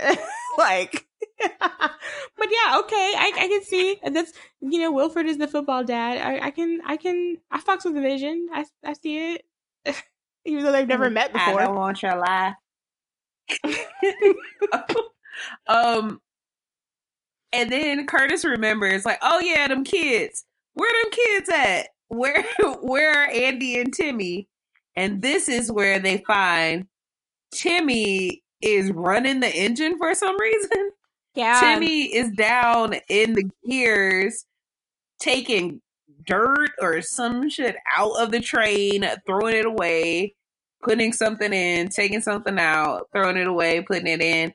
And Andy is driving the train. Yeah, that was weird. I didn't get the part with Andy because, I don't know what was wrong with Andy, number one, but because Curtis is like, Andy's at you, and he because he comes out from underneath a bookshelf or something, and then he pops out boop. Yeah, then the engine does something where it like extends out, and he like crawls into like the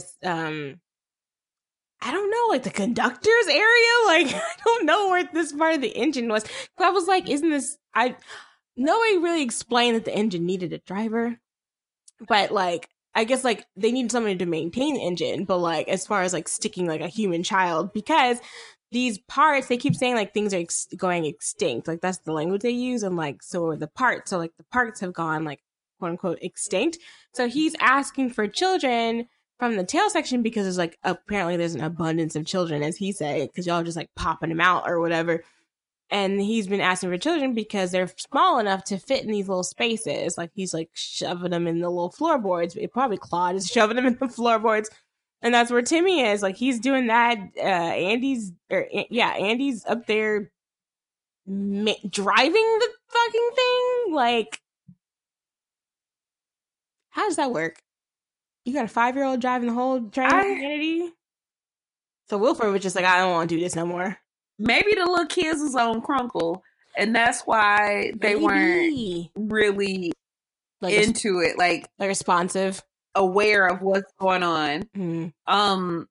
But also, if you're such like a great train man, then how come you didn't have the foresight to build, like, bring extra parts, bruh? Right. Like, fashion them out of some shit. It's only been 18 years since the train has been the only means of survival. So, like, you should have known to have, like, some parts available just in case. Or train more people to be able to build more parts for you if you were such a good rich man. Maybe all he did know was how to be rich and not have like any sense. And love trains. Like a weirdo. I was like, nobody else got a fucking luxury train. Like, what are you talking about? That's probably why they clowned him. Because like, what the fuck are you talking about? But yeah, although you know what they have though, which I told my mom about like a few months ago, they have like these cruises that go around the world now, where you can pay like, oh hell no, it's like, dude, it's like $20,000 to be on the train, or not the train, on the boat though, to go from. But is it like a regular cruise ship where everybody get diarrhea and start throwing up? That's disgusting. Or like, I don't know how many people can fit on this cruise ship, because how many people have like just $20,000 just lying around to just like here. The Fire Festival attendees. I guess so. Shoot, but you're on there for like a really long time, because you go from, I think it starts from like Miami, and then you go all the way down like around South America, back up, and then like cross the crossing the Pacific Ocean is the thing that I would not be down for, because I want to not see land for 2 weeks or whatever. That would kill me. But then I think, yeah, you go like up to like around like I don't know if you go close to China. I don't know like how certain like parts. I know you go like near India, and you basically come around Africa and then go back up, and I think you end in like London or something. And then like you fly back to like wherever the hell you came from. Oh. I was like, you know what? No. Oh no. Yeah, and it's like this expensive thing, like this huge thing. But I was like, I guess that's where it's thing. Because we also should talk about too, I don't think we mentioned this in the beginning, but like this book is based off of like a graphic novel, like a French graphic novel. And like the story ends like real differently, because there's like 3 parts, I think. But I don't think they ever go into like how the train, at least from what I was looking at, I don't think they ever go into like how the train like functions, and like, you know, if this stuff starts breaking down, this kind of thing. Because there's a whole like virus, there's like a virus subplot in there and all kinds of them. I'm like, I'm kind of glad y'all didn't do that, because that would be like a little bit much. But yeah. Wilford's not really good with the thinking, good with the money spending, with the, you know, with the shallow pools and the dentists, and hairdressers. And the train, just the overall train idea. The overall train. That's his shit. The train does, like, collect water. That's innovative. Yeah. He just being a weirdo, but Curtis is like fed up with Wilford's like talk, and he wants to save the little Timmy from out of the cogs. So he sacrifices his arm by like he sticks his hand in the gear to stop the gear from turning so Andy can get out. But it took a really long time for Andy to like get out. Yeah. And Timmy. Oh, sorry, Timmy. We don't know about Andy. Octavia Spencer's son. Andy disappeared behind the He engine. got a job to do. He driving. He climbed up in that train. He climbed up in that chair and was like, I'm here. I got one thing and one job only to do. I had one job and I'm going to do it well. And I don't even know like how that all functioned. So even if he wanted to go get Andy, I don't know if he even could. I think Andy was just like lost to the train, which is unfortunate. But he goes and sticks his hand in the gears, trying to get Timmy out. And I think he ends up like he gets Timmy out, right? But then he also like loses his arm in the process. So, I guess payback for eating people's mothers. Gilliam's arm. And Gilliam's arm. Gilliam's arm and eating Hector's mother. Yes. So, Nam is like, everybody thought he was dead, but he's not. He ends up popping back up. And so does that indestructible, like, hitman dude that killed up everybody. He pops back up and they fight. And while they're fighting, Yona lights the crunkle up and explodes like the train, like the hatch off the train, and the train derails and it triggers an avalanche, and that derails the train, and the train like blows up, and Yona is able to save Timmy. They got on fur coats. They look really nice. They look dry. Yes. Where they found it at. I don't know where they found the coats. I think Yona's coat belonged to her father. I have no idea where they found Timmy's coat. Where they found it was a smaller coat. The child size fur coat. But they are like, they're the only people who survived in this particular part of the train that's what it looks like. But it was bad. It was bad. Like, all that snow knocked off half the fucking train down the ravine, number one. So they're dead. And then the train itself, like, fell off the front end of the train, like, completely derailed from the track. So everybody that was not strapped in and secured, I don't know if they made it. Everybody dead, bruh. I mean, the tail section is definitely dead. They were dead before the train derailed, I think. Honestly. But if anybody was not dead before, they are definitely dead now. Yeah. But Yona and Timmy survive, and they get their coats on, and they go outside of the train into the snow, and they see a polar bear, meaning life finds a way. Oh, you. Oh gosh. Yeah.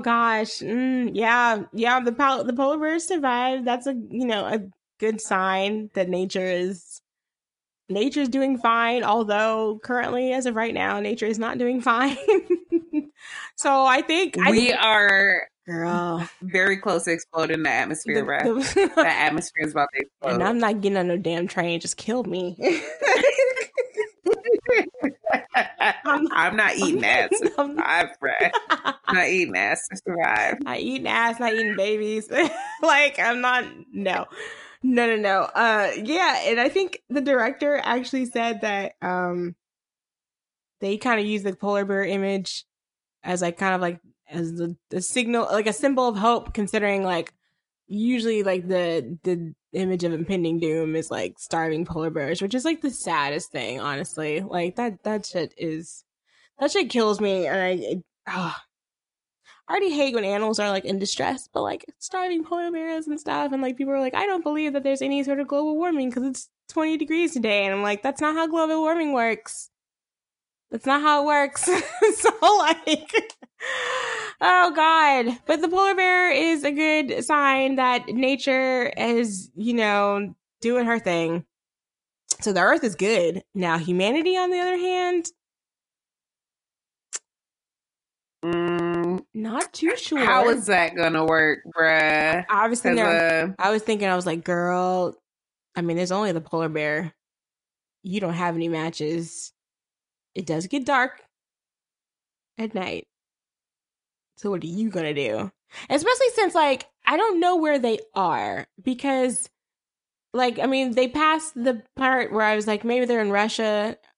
It would seem like they would probably be in Russia. So, like, are they just, like, in some random part of, like, Siberia? Like, they could be anywhere.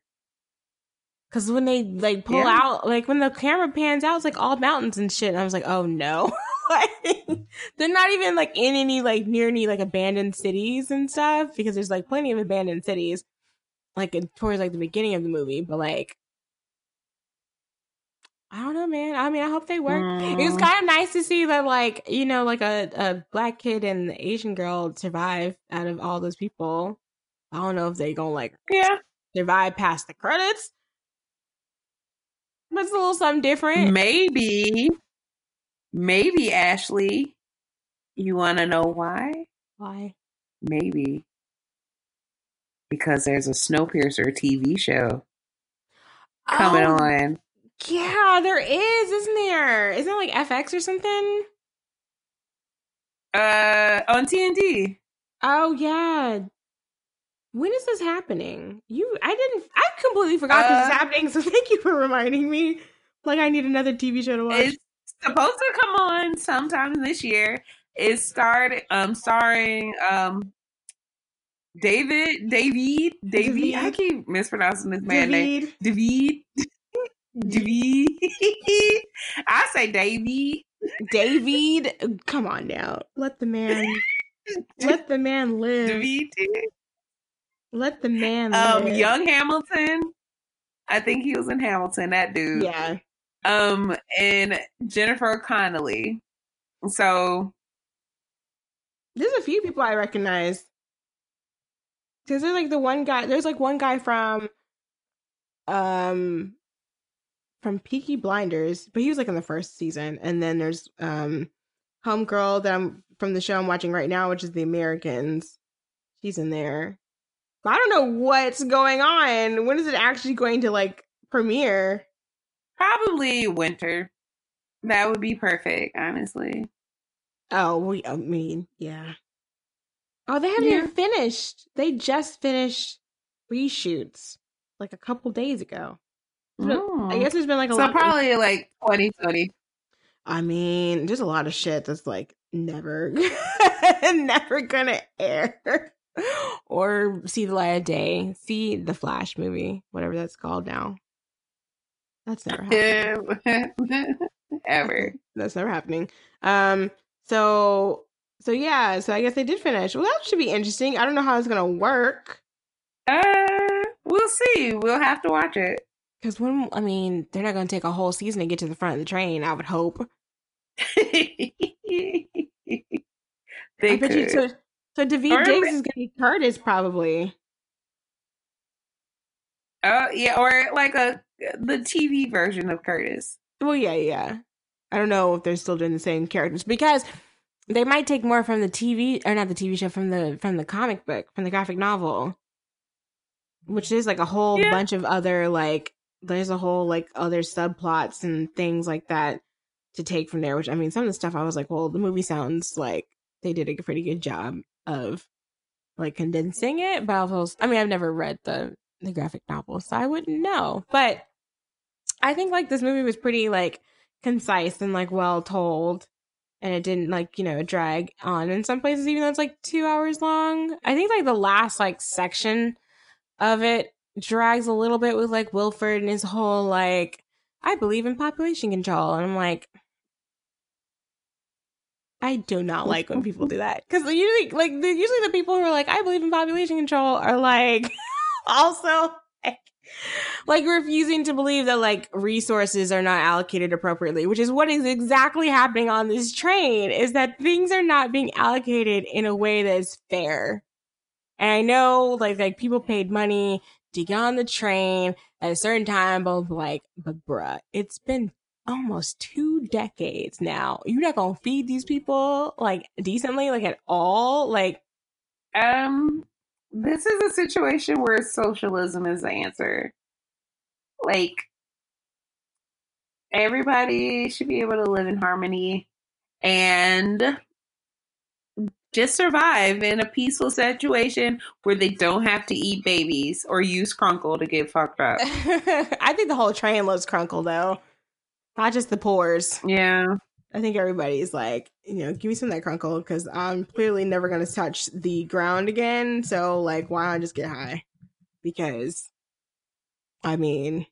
But there is different Crunkle use, though, Ashley. Like, the people in the tail are using it to get by. The people in the front are probably using it because they're bored. This is also true. Think on that. I hate when people say that. Oh gosh, who started that? Think on that. I don't know. Was it probably Talcum? An uncle.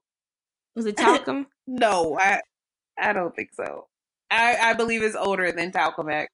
I thought it was when I saw when he was like, what did he say? He was like Martin Luther King was the same age as Jay-Z when he died, and like think on that. And I was like, what does this mean? No. I'm about to look for the tweet because I was like, bitch, what? No, I missed that one. No, I'm glad I didn't see it because I would have screamed. But so would you recommend this movie?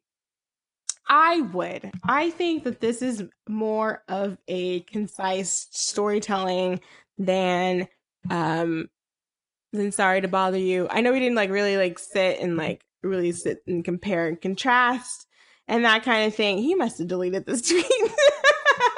Can't find it. But yeah, so I think like for me, I really enjoyed this movie.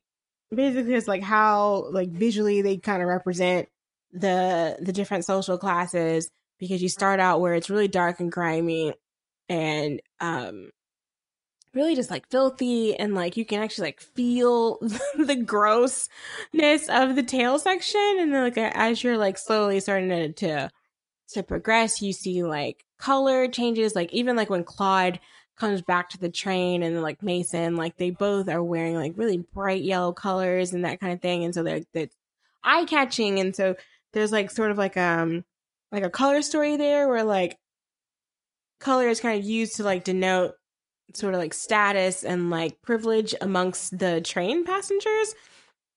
And I know like there was like a couple of things I wanted to talk about in like relation to Sorry to Bother You, but I think like the biggest thing is here is like the whole like propaganda and sort of like divineness that's been assigned to Wilford, and like how they've kind of like they've basically established this I guess they're trying to sort of like reconcile with their like situation almost, because like it's true, like if the train does stop, they're all gonna fucking freeze and die. Like they can't let the train stop. But they've also taken it to a degree where it's like to like a religious degree where it's kind of like they're blinded by this like weird faith in Wilford and how he's like so benevolent and all kinds of shit like that. But like, I mean, he's just like a very weird rich guy that has people murdered.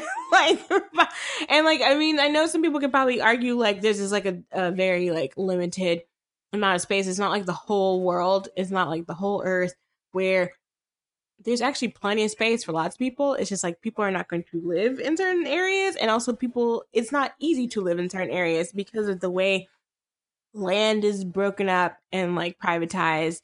People like companies are taking up resources that like people can't live in certain areas because people are like commodifying water. Like people need water to like drink and to live, and these companies are actually like, no, we own this water.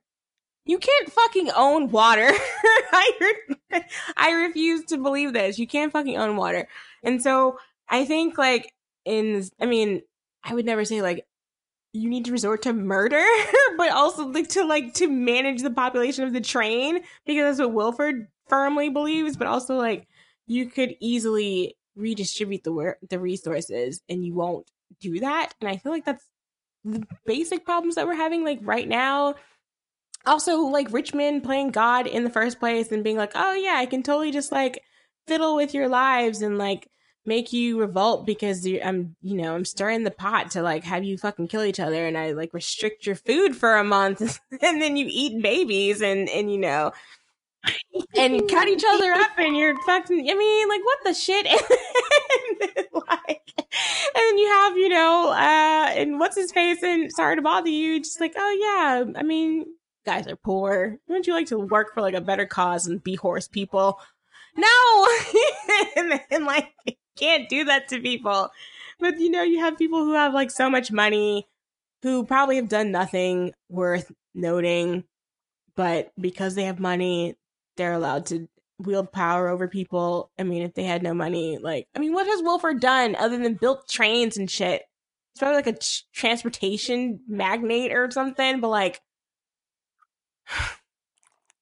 I just don't like it. And I don't and I don't like how people kind of like, well, just like I mentioned this in the last episode, but like how people will kind of bend backwards to like defend very, very rich people. And I guess it's because this idea of like, oh, they've accumulated all this money, so they deserve that, which is, that's like one thing, but like also like just because you've accumulated a lot of money doesn't mean that you suddenly should be able to dabble in politics and write public policy that's clearly geared towards like your favor.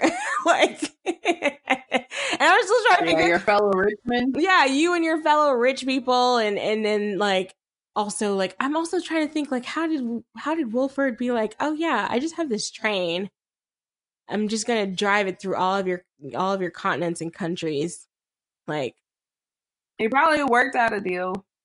Like, hey, you let me have my train come through your spot, then I'll let you get discounted prices.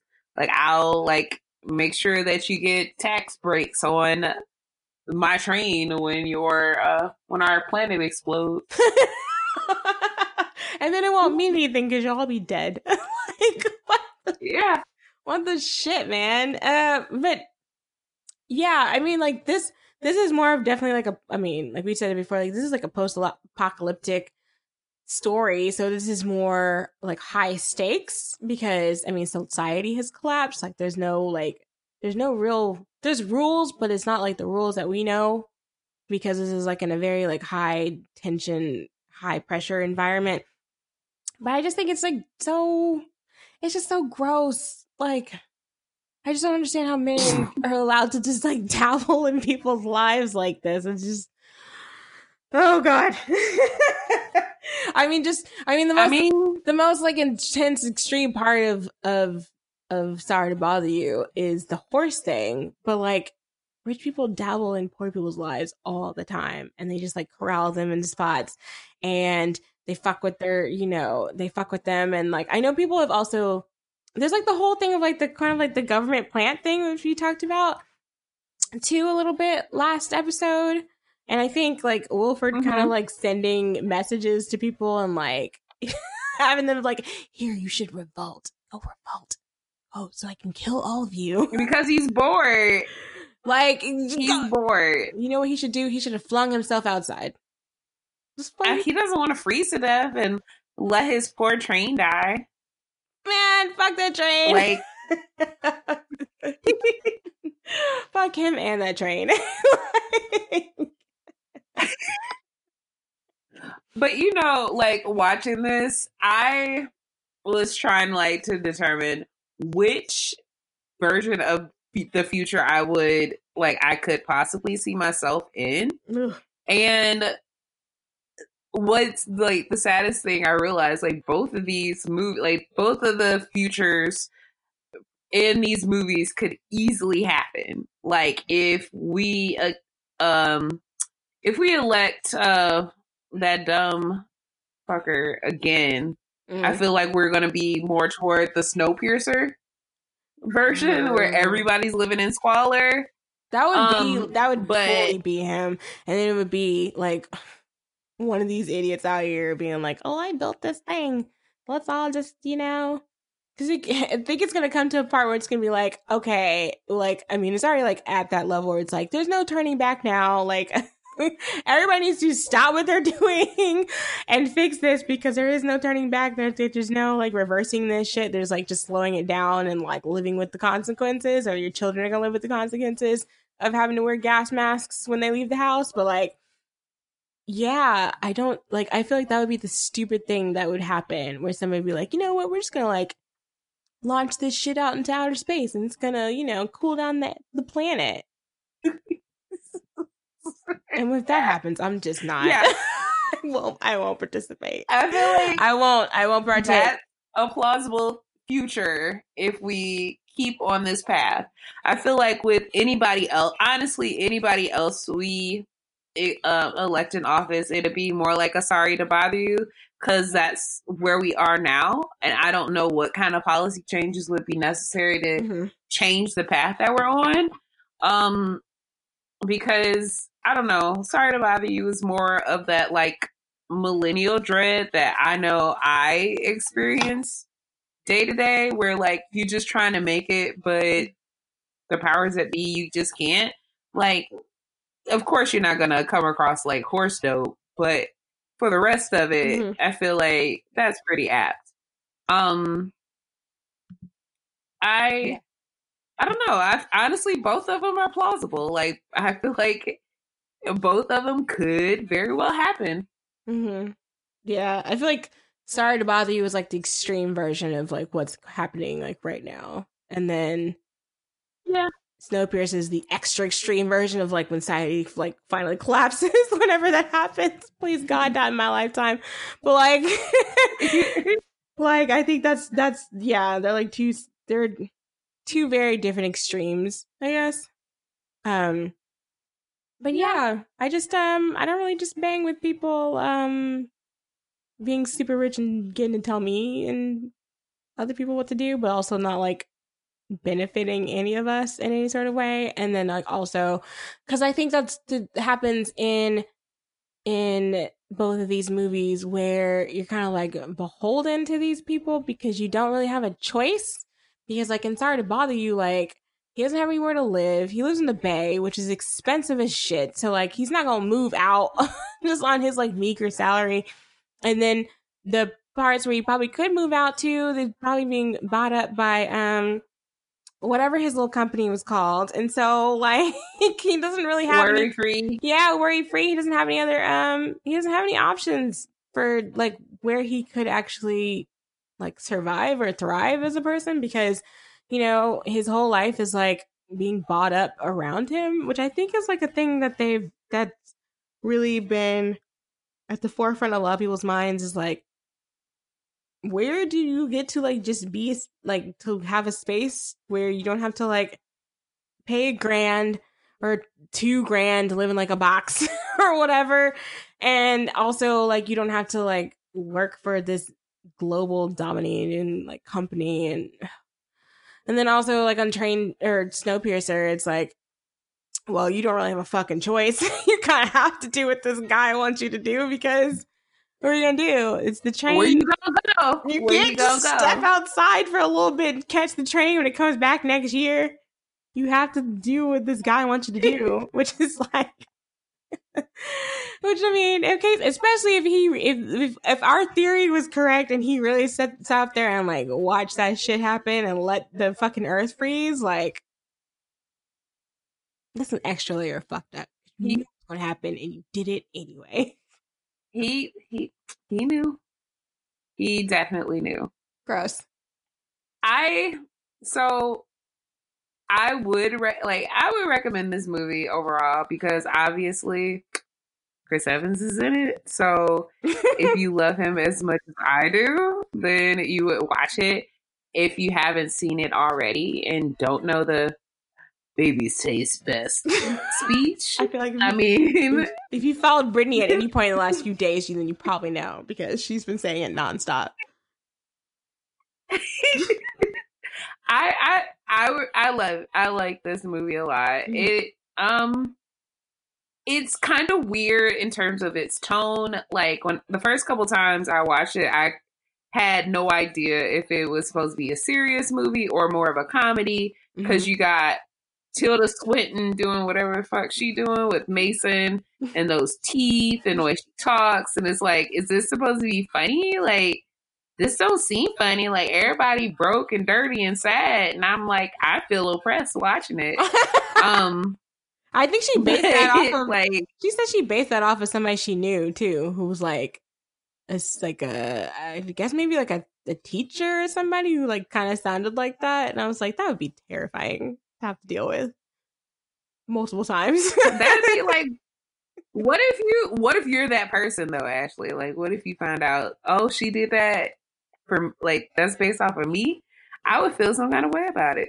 I mean, hopefully, I mean, I think like the character went to such a degree, like physically, that maybe she wouldn't notice. And maybe also the like the teeth. Yeah, like the teeth were so Margaret Thatcher, dude. Like they were like, they were intense. But Margaret Thatcher's not here to complain. So yeah. So like, if you watch this movie, what would you recommend for somebody else to watch to pair with it? I mean, I don't know if I have an exact pairing. The only one I can really think of is Mad Max Fury Road, which is kind of like a whole different set of things. It's kind of like I feel like this is more like the more traditional post-apocalyptic movie where you kind of find the whole world being burnt to a crisp more than freezing over. And there's like a whole lot of things that are tackled in there, more of like about like personal autonomy, especially with women, and that kind of thing. But that's the one like always comes to my mind. I think that's like one of my favorite movies because I'm not really like I'm definitely not like an apocalypse girl.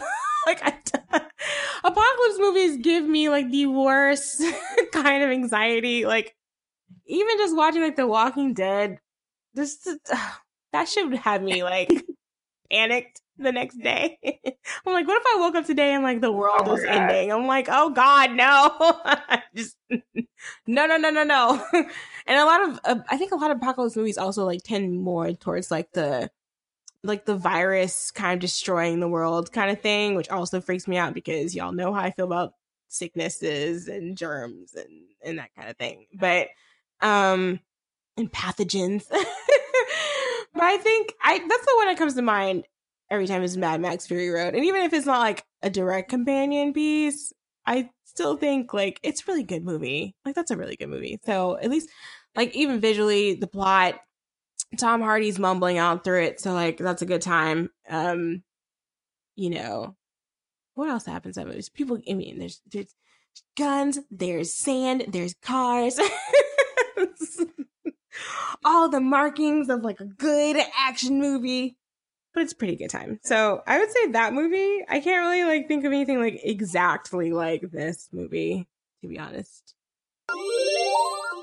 Hi guys, I'm in the middle of editing the podcast right now and realized that we did not discuss Bong Joon-ho's other English language film, Okja, which is on Netflix.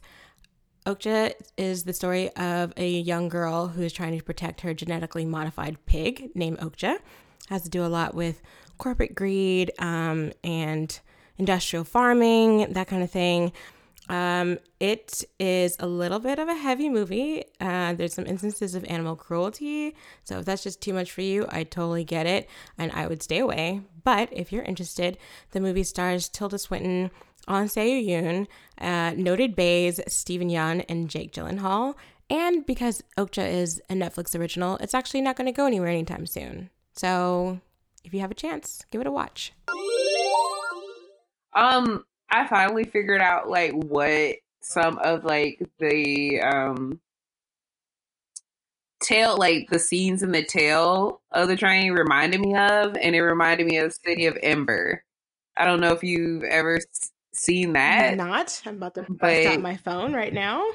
It's like it's I think it's based on like a kid's novel or like a young adult series or something, and it's basically about like people who live underground or something. Okay. It got how do you? I still don't know how to say this girl name. Shersa. Shersa. Yeah. Okay, so Suicide Doors. Stop. She's She's in it, and it's not exactly the same, but if you are looking for like a post-apocalyptic movie to watch after watching this, you could check that out. I see. Okay. And that one, like, not like my like favorite ones, like 28 Days Later, God. doesn't have like viruses Girl. or yeah. That, So yeah, that movie. Now, okay, the first time I watched 28 Days Later, I was literally freaked out, and I didn't even finish it because, like, I think I had to leave my friend's house because she's the one who made me watch. She's like, we have to watch this movie. And I'm like, okay. And I was like sitting there, like, internally screaming the entire time. I was like freaking out, and then I had to walk home by myself all the way back to my house, and I was like, no, I'm scared. And this was like in the middle of the day, but I was like depressed after I watched that shit. Like I was so like, what if that was really happening? it's dark. Yeah, I'm like, I'm not ready to run from things. So that shit depressed me. But then like I watched it, I think like last year I watched 20 Days Later, like rewatched it, and I was like, well, number one, I don't know what's wrong with Danny Boyle and his acting. Or not, sorry, acting, his editing.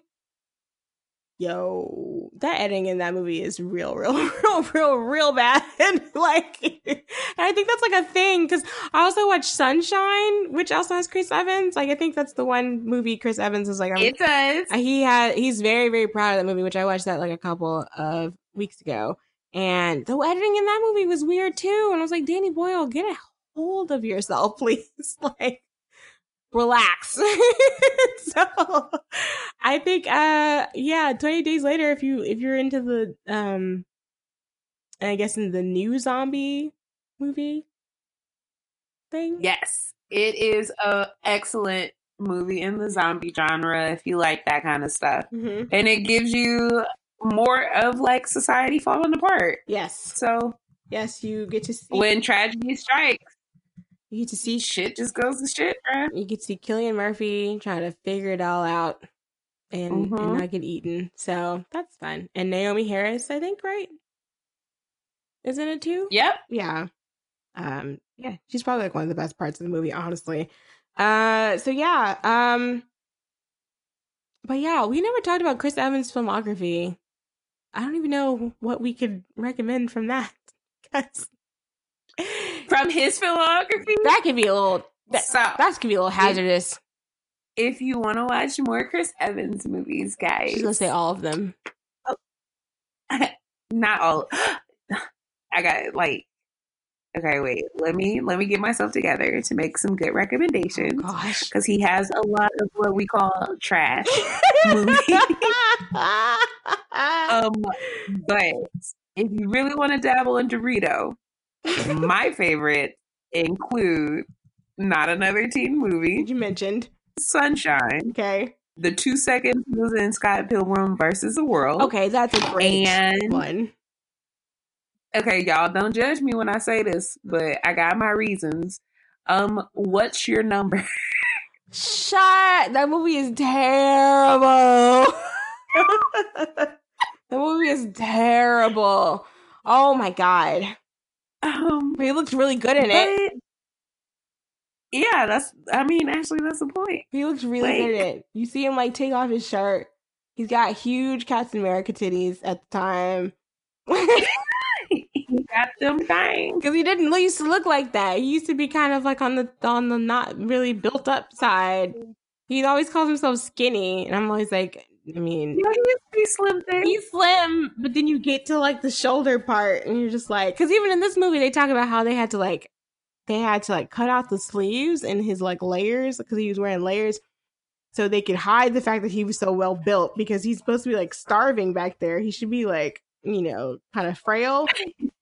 But then they had to like cut out the sleeves so there wasn't so much bulkiness underneath his jacket because it was like layers on top of layers on top of titty. It's just like he just looked like It's like when they put glasses on Laney Boggs in Not Another Teen Movie. Like, how can she be hot? She has on glasses. Yeah, shouldn't she just be ugly as shit with some glasses on and then she takes them off and you're with me and with me.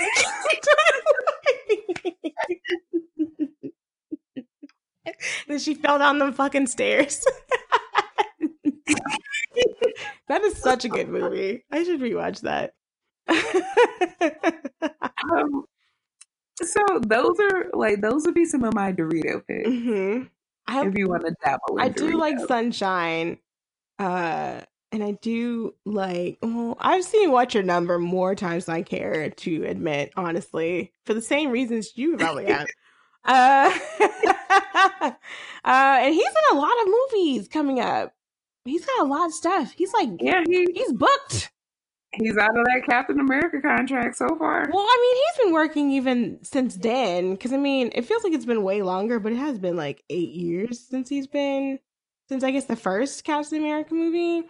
And then, like you also said, Lucas Lee in Scott Pilgrim vs. the World is fantastic. I always forget that's actually him. He's got like a weird eyebrow situation going on in that movie.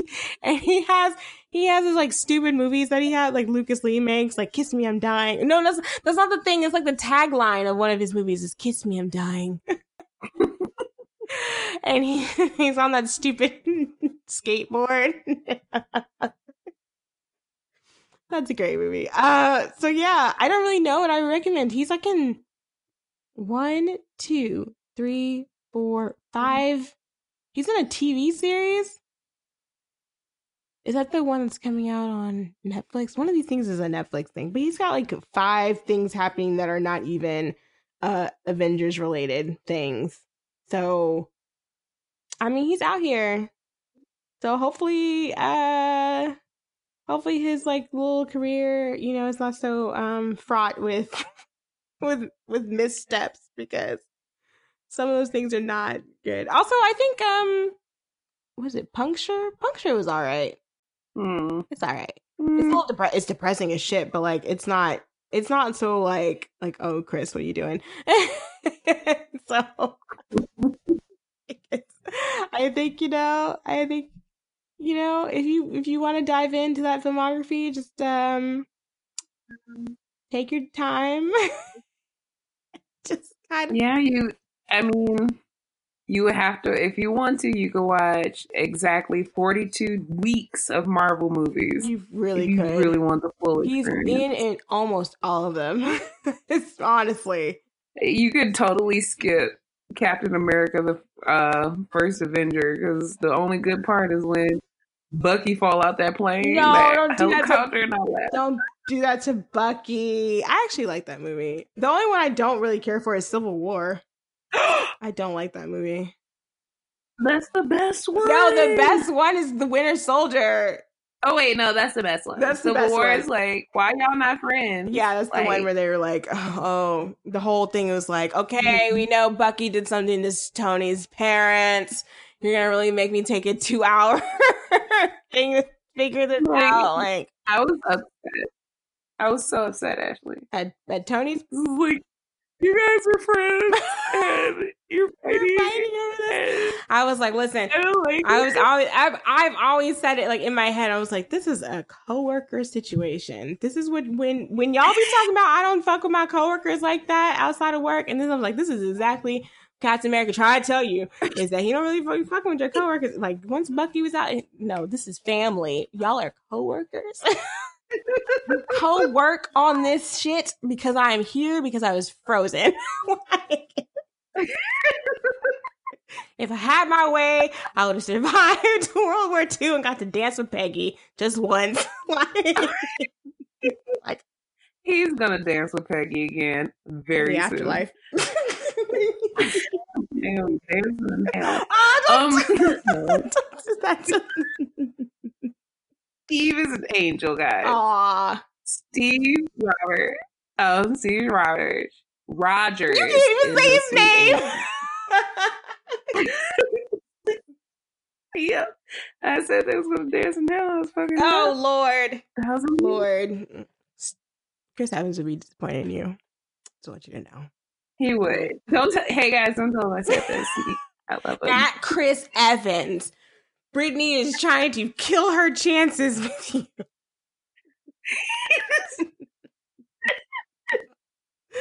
Oh gosh. Okay. So we should talk about our next movie. Our next episode. Okay, We're really guys. excited about these.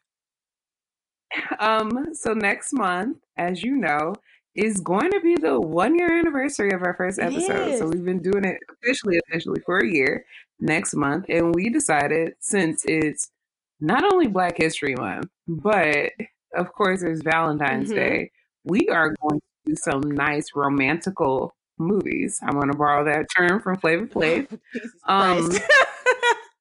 The king of romance. We're going to be talking about Love Jones, starring Nia Long and Lorenz Tate, and Love and Basketball, starring Omar Epps and Sanaa Lathan, aka She Did Beyonce. Y'all. She did. I forgot. I almost forgot. Oh God. Yeah, Oh no. she out here. Well, I will say from personal experience that I have seen Love and Basketball a good chunk of times because that was like kind of like the movie to see when I was younger. Love Jones is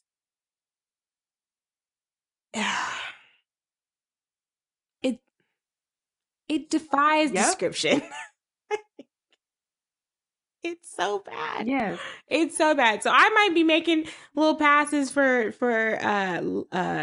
Love and Basketball, but Love Jones is going to be an experience because I don't like that movie. I don't think Brittany likes that movie either, but We'll see. It might be different this time. You know, somebody might be like maybe this time, me watching this film this time, I will understand being like the twinkle in your left eye or the right eye, whatever he was talking about. In was that the when the spoken Maybe- word shit? You can't redeem spoken word in my eyes at any point. Not in whatever year this movie was made, not in 2019, not in 2039. Like I like no, I won't allow it to happen. And also, no, isn't he like a newsprint hat thing, a newsboy hat dude too in this movie? You know my vendetta against the newsboy hat. You and his newsboy hat. Probably. I mean, it was the late 90s, so yeah. Ugh, they're so bad. Ugh. But for some reason, older subsections of Black Twitter love this movie. I don't know why. I feel like this is one of those you had to be there type of movies. And neither of us were I was there. not at that point. I was on this earth, but I was not even remotely interested in this shit when I was 8. So like I was not even concerned. And I definitely will never be into spoken word at any point in my life. So if that ever happens, Something wrong, call the police. you know, Invasion of the Body Snatchers, like I don't know, like something's happening, Twilight Zone type shit. Like check, it's bad, y'all. But yeah, it should be interesting. If you like those movies, please tell us why. Help me understand. We won't judge. I will. If you like Love Jones, Oh. you like Love Jones. I'm already judging. I'm already judging. So that should be a fun time. So yeah, So, as always, you guys could find us online. We're on Twitter at BLK Girl Film Club. We're also online at blackgirlfilmclub.com. So if you guys have made it this far, please subscribe if you have time. Write a little review on iTunes. You can also listen to us on Spotify and SoundCloud. Mm-hmm. And we really appreciate you guys taking the time out of your week or your day to check us out.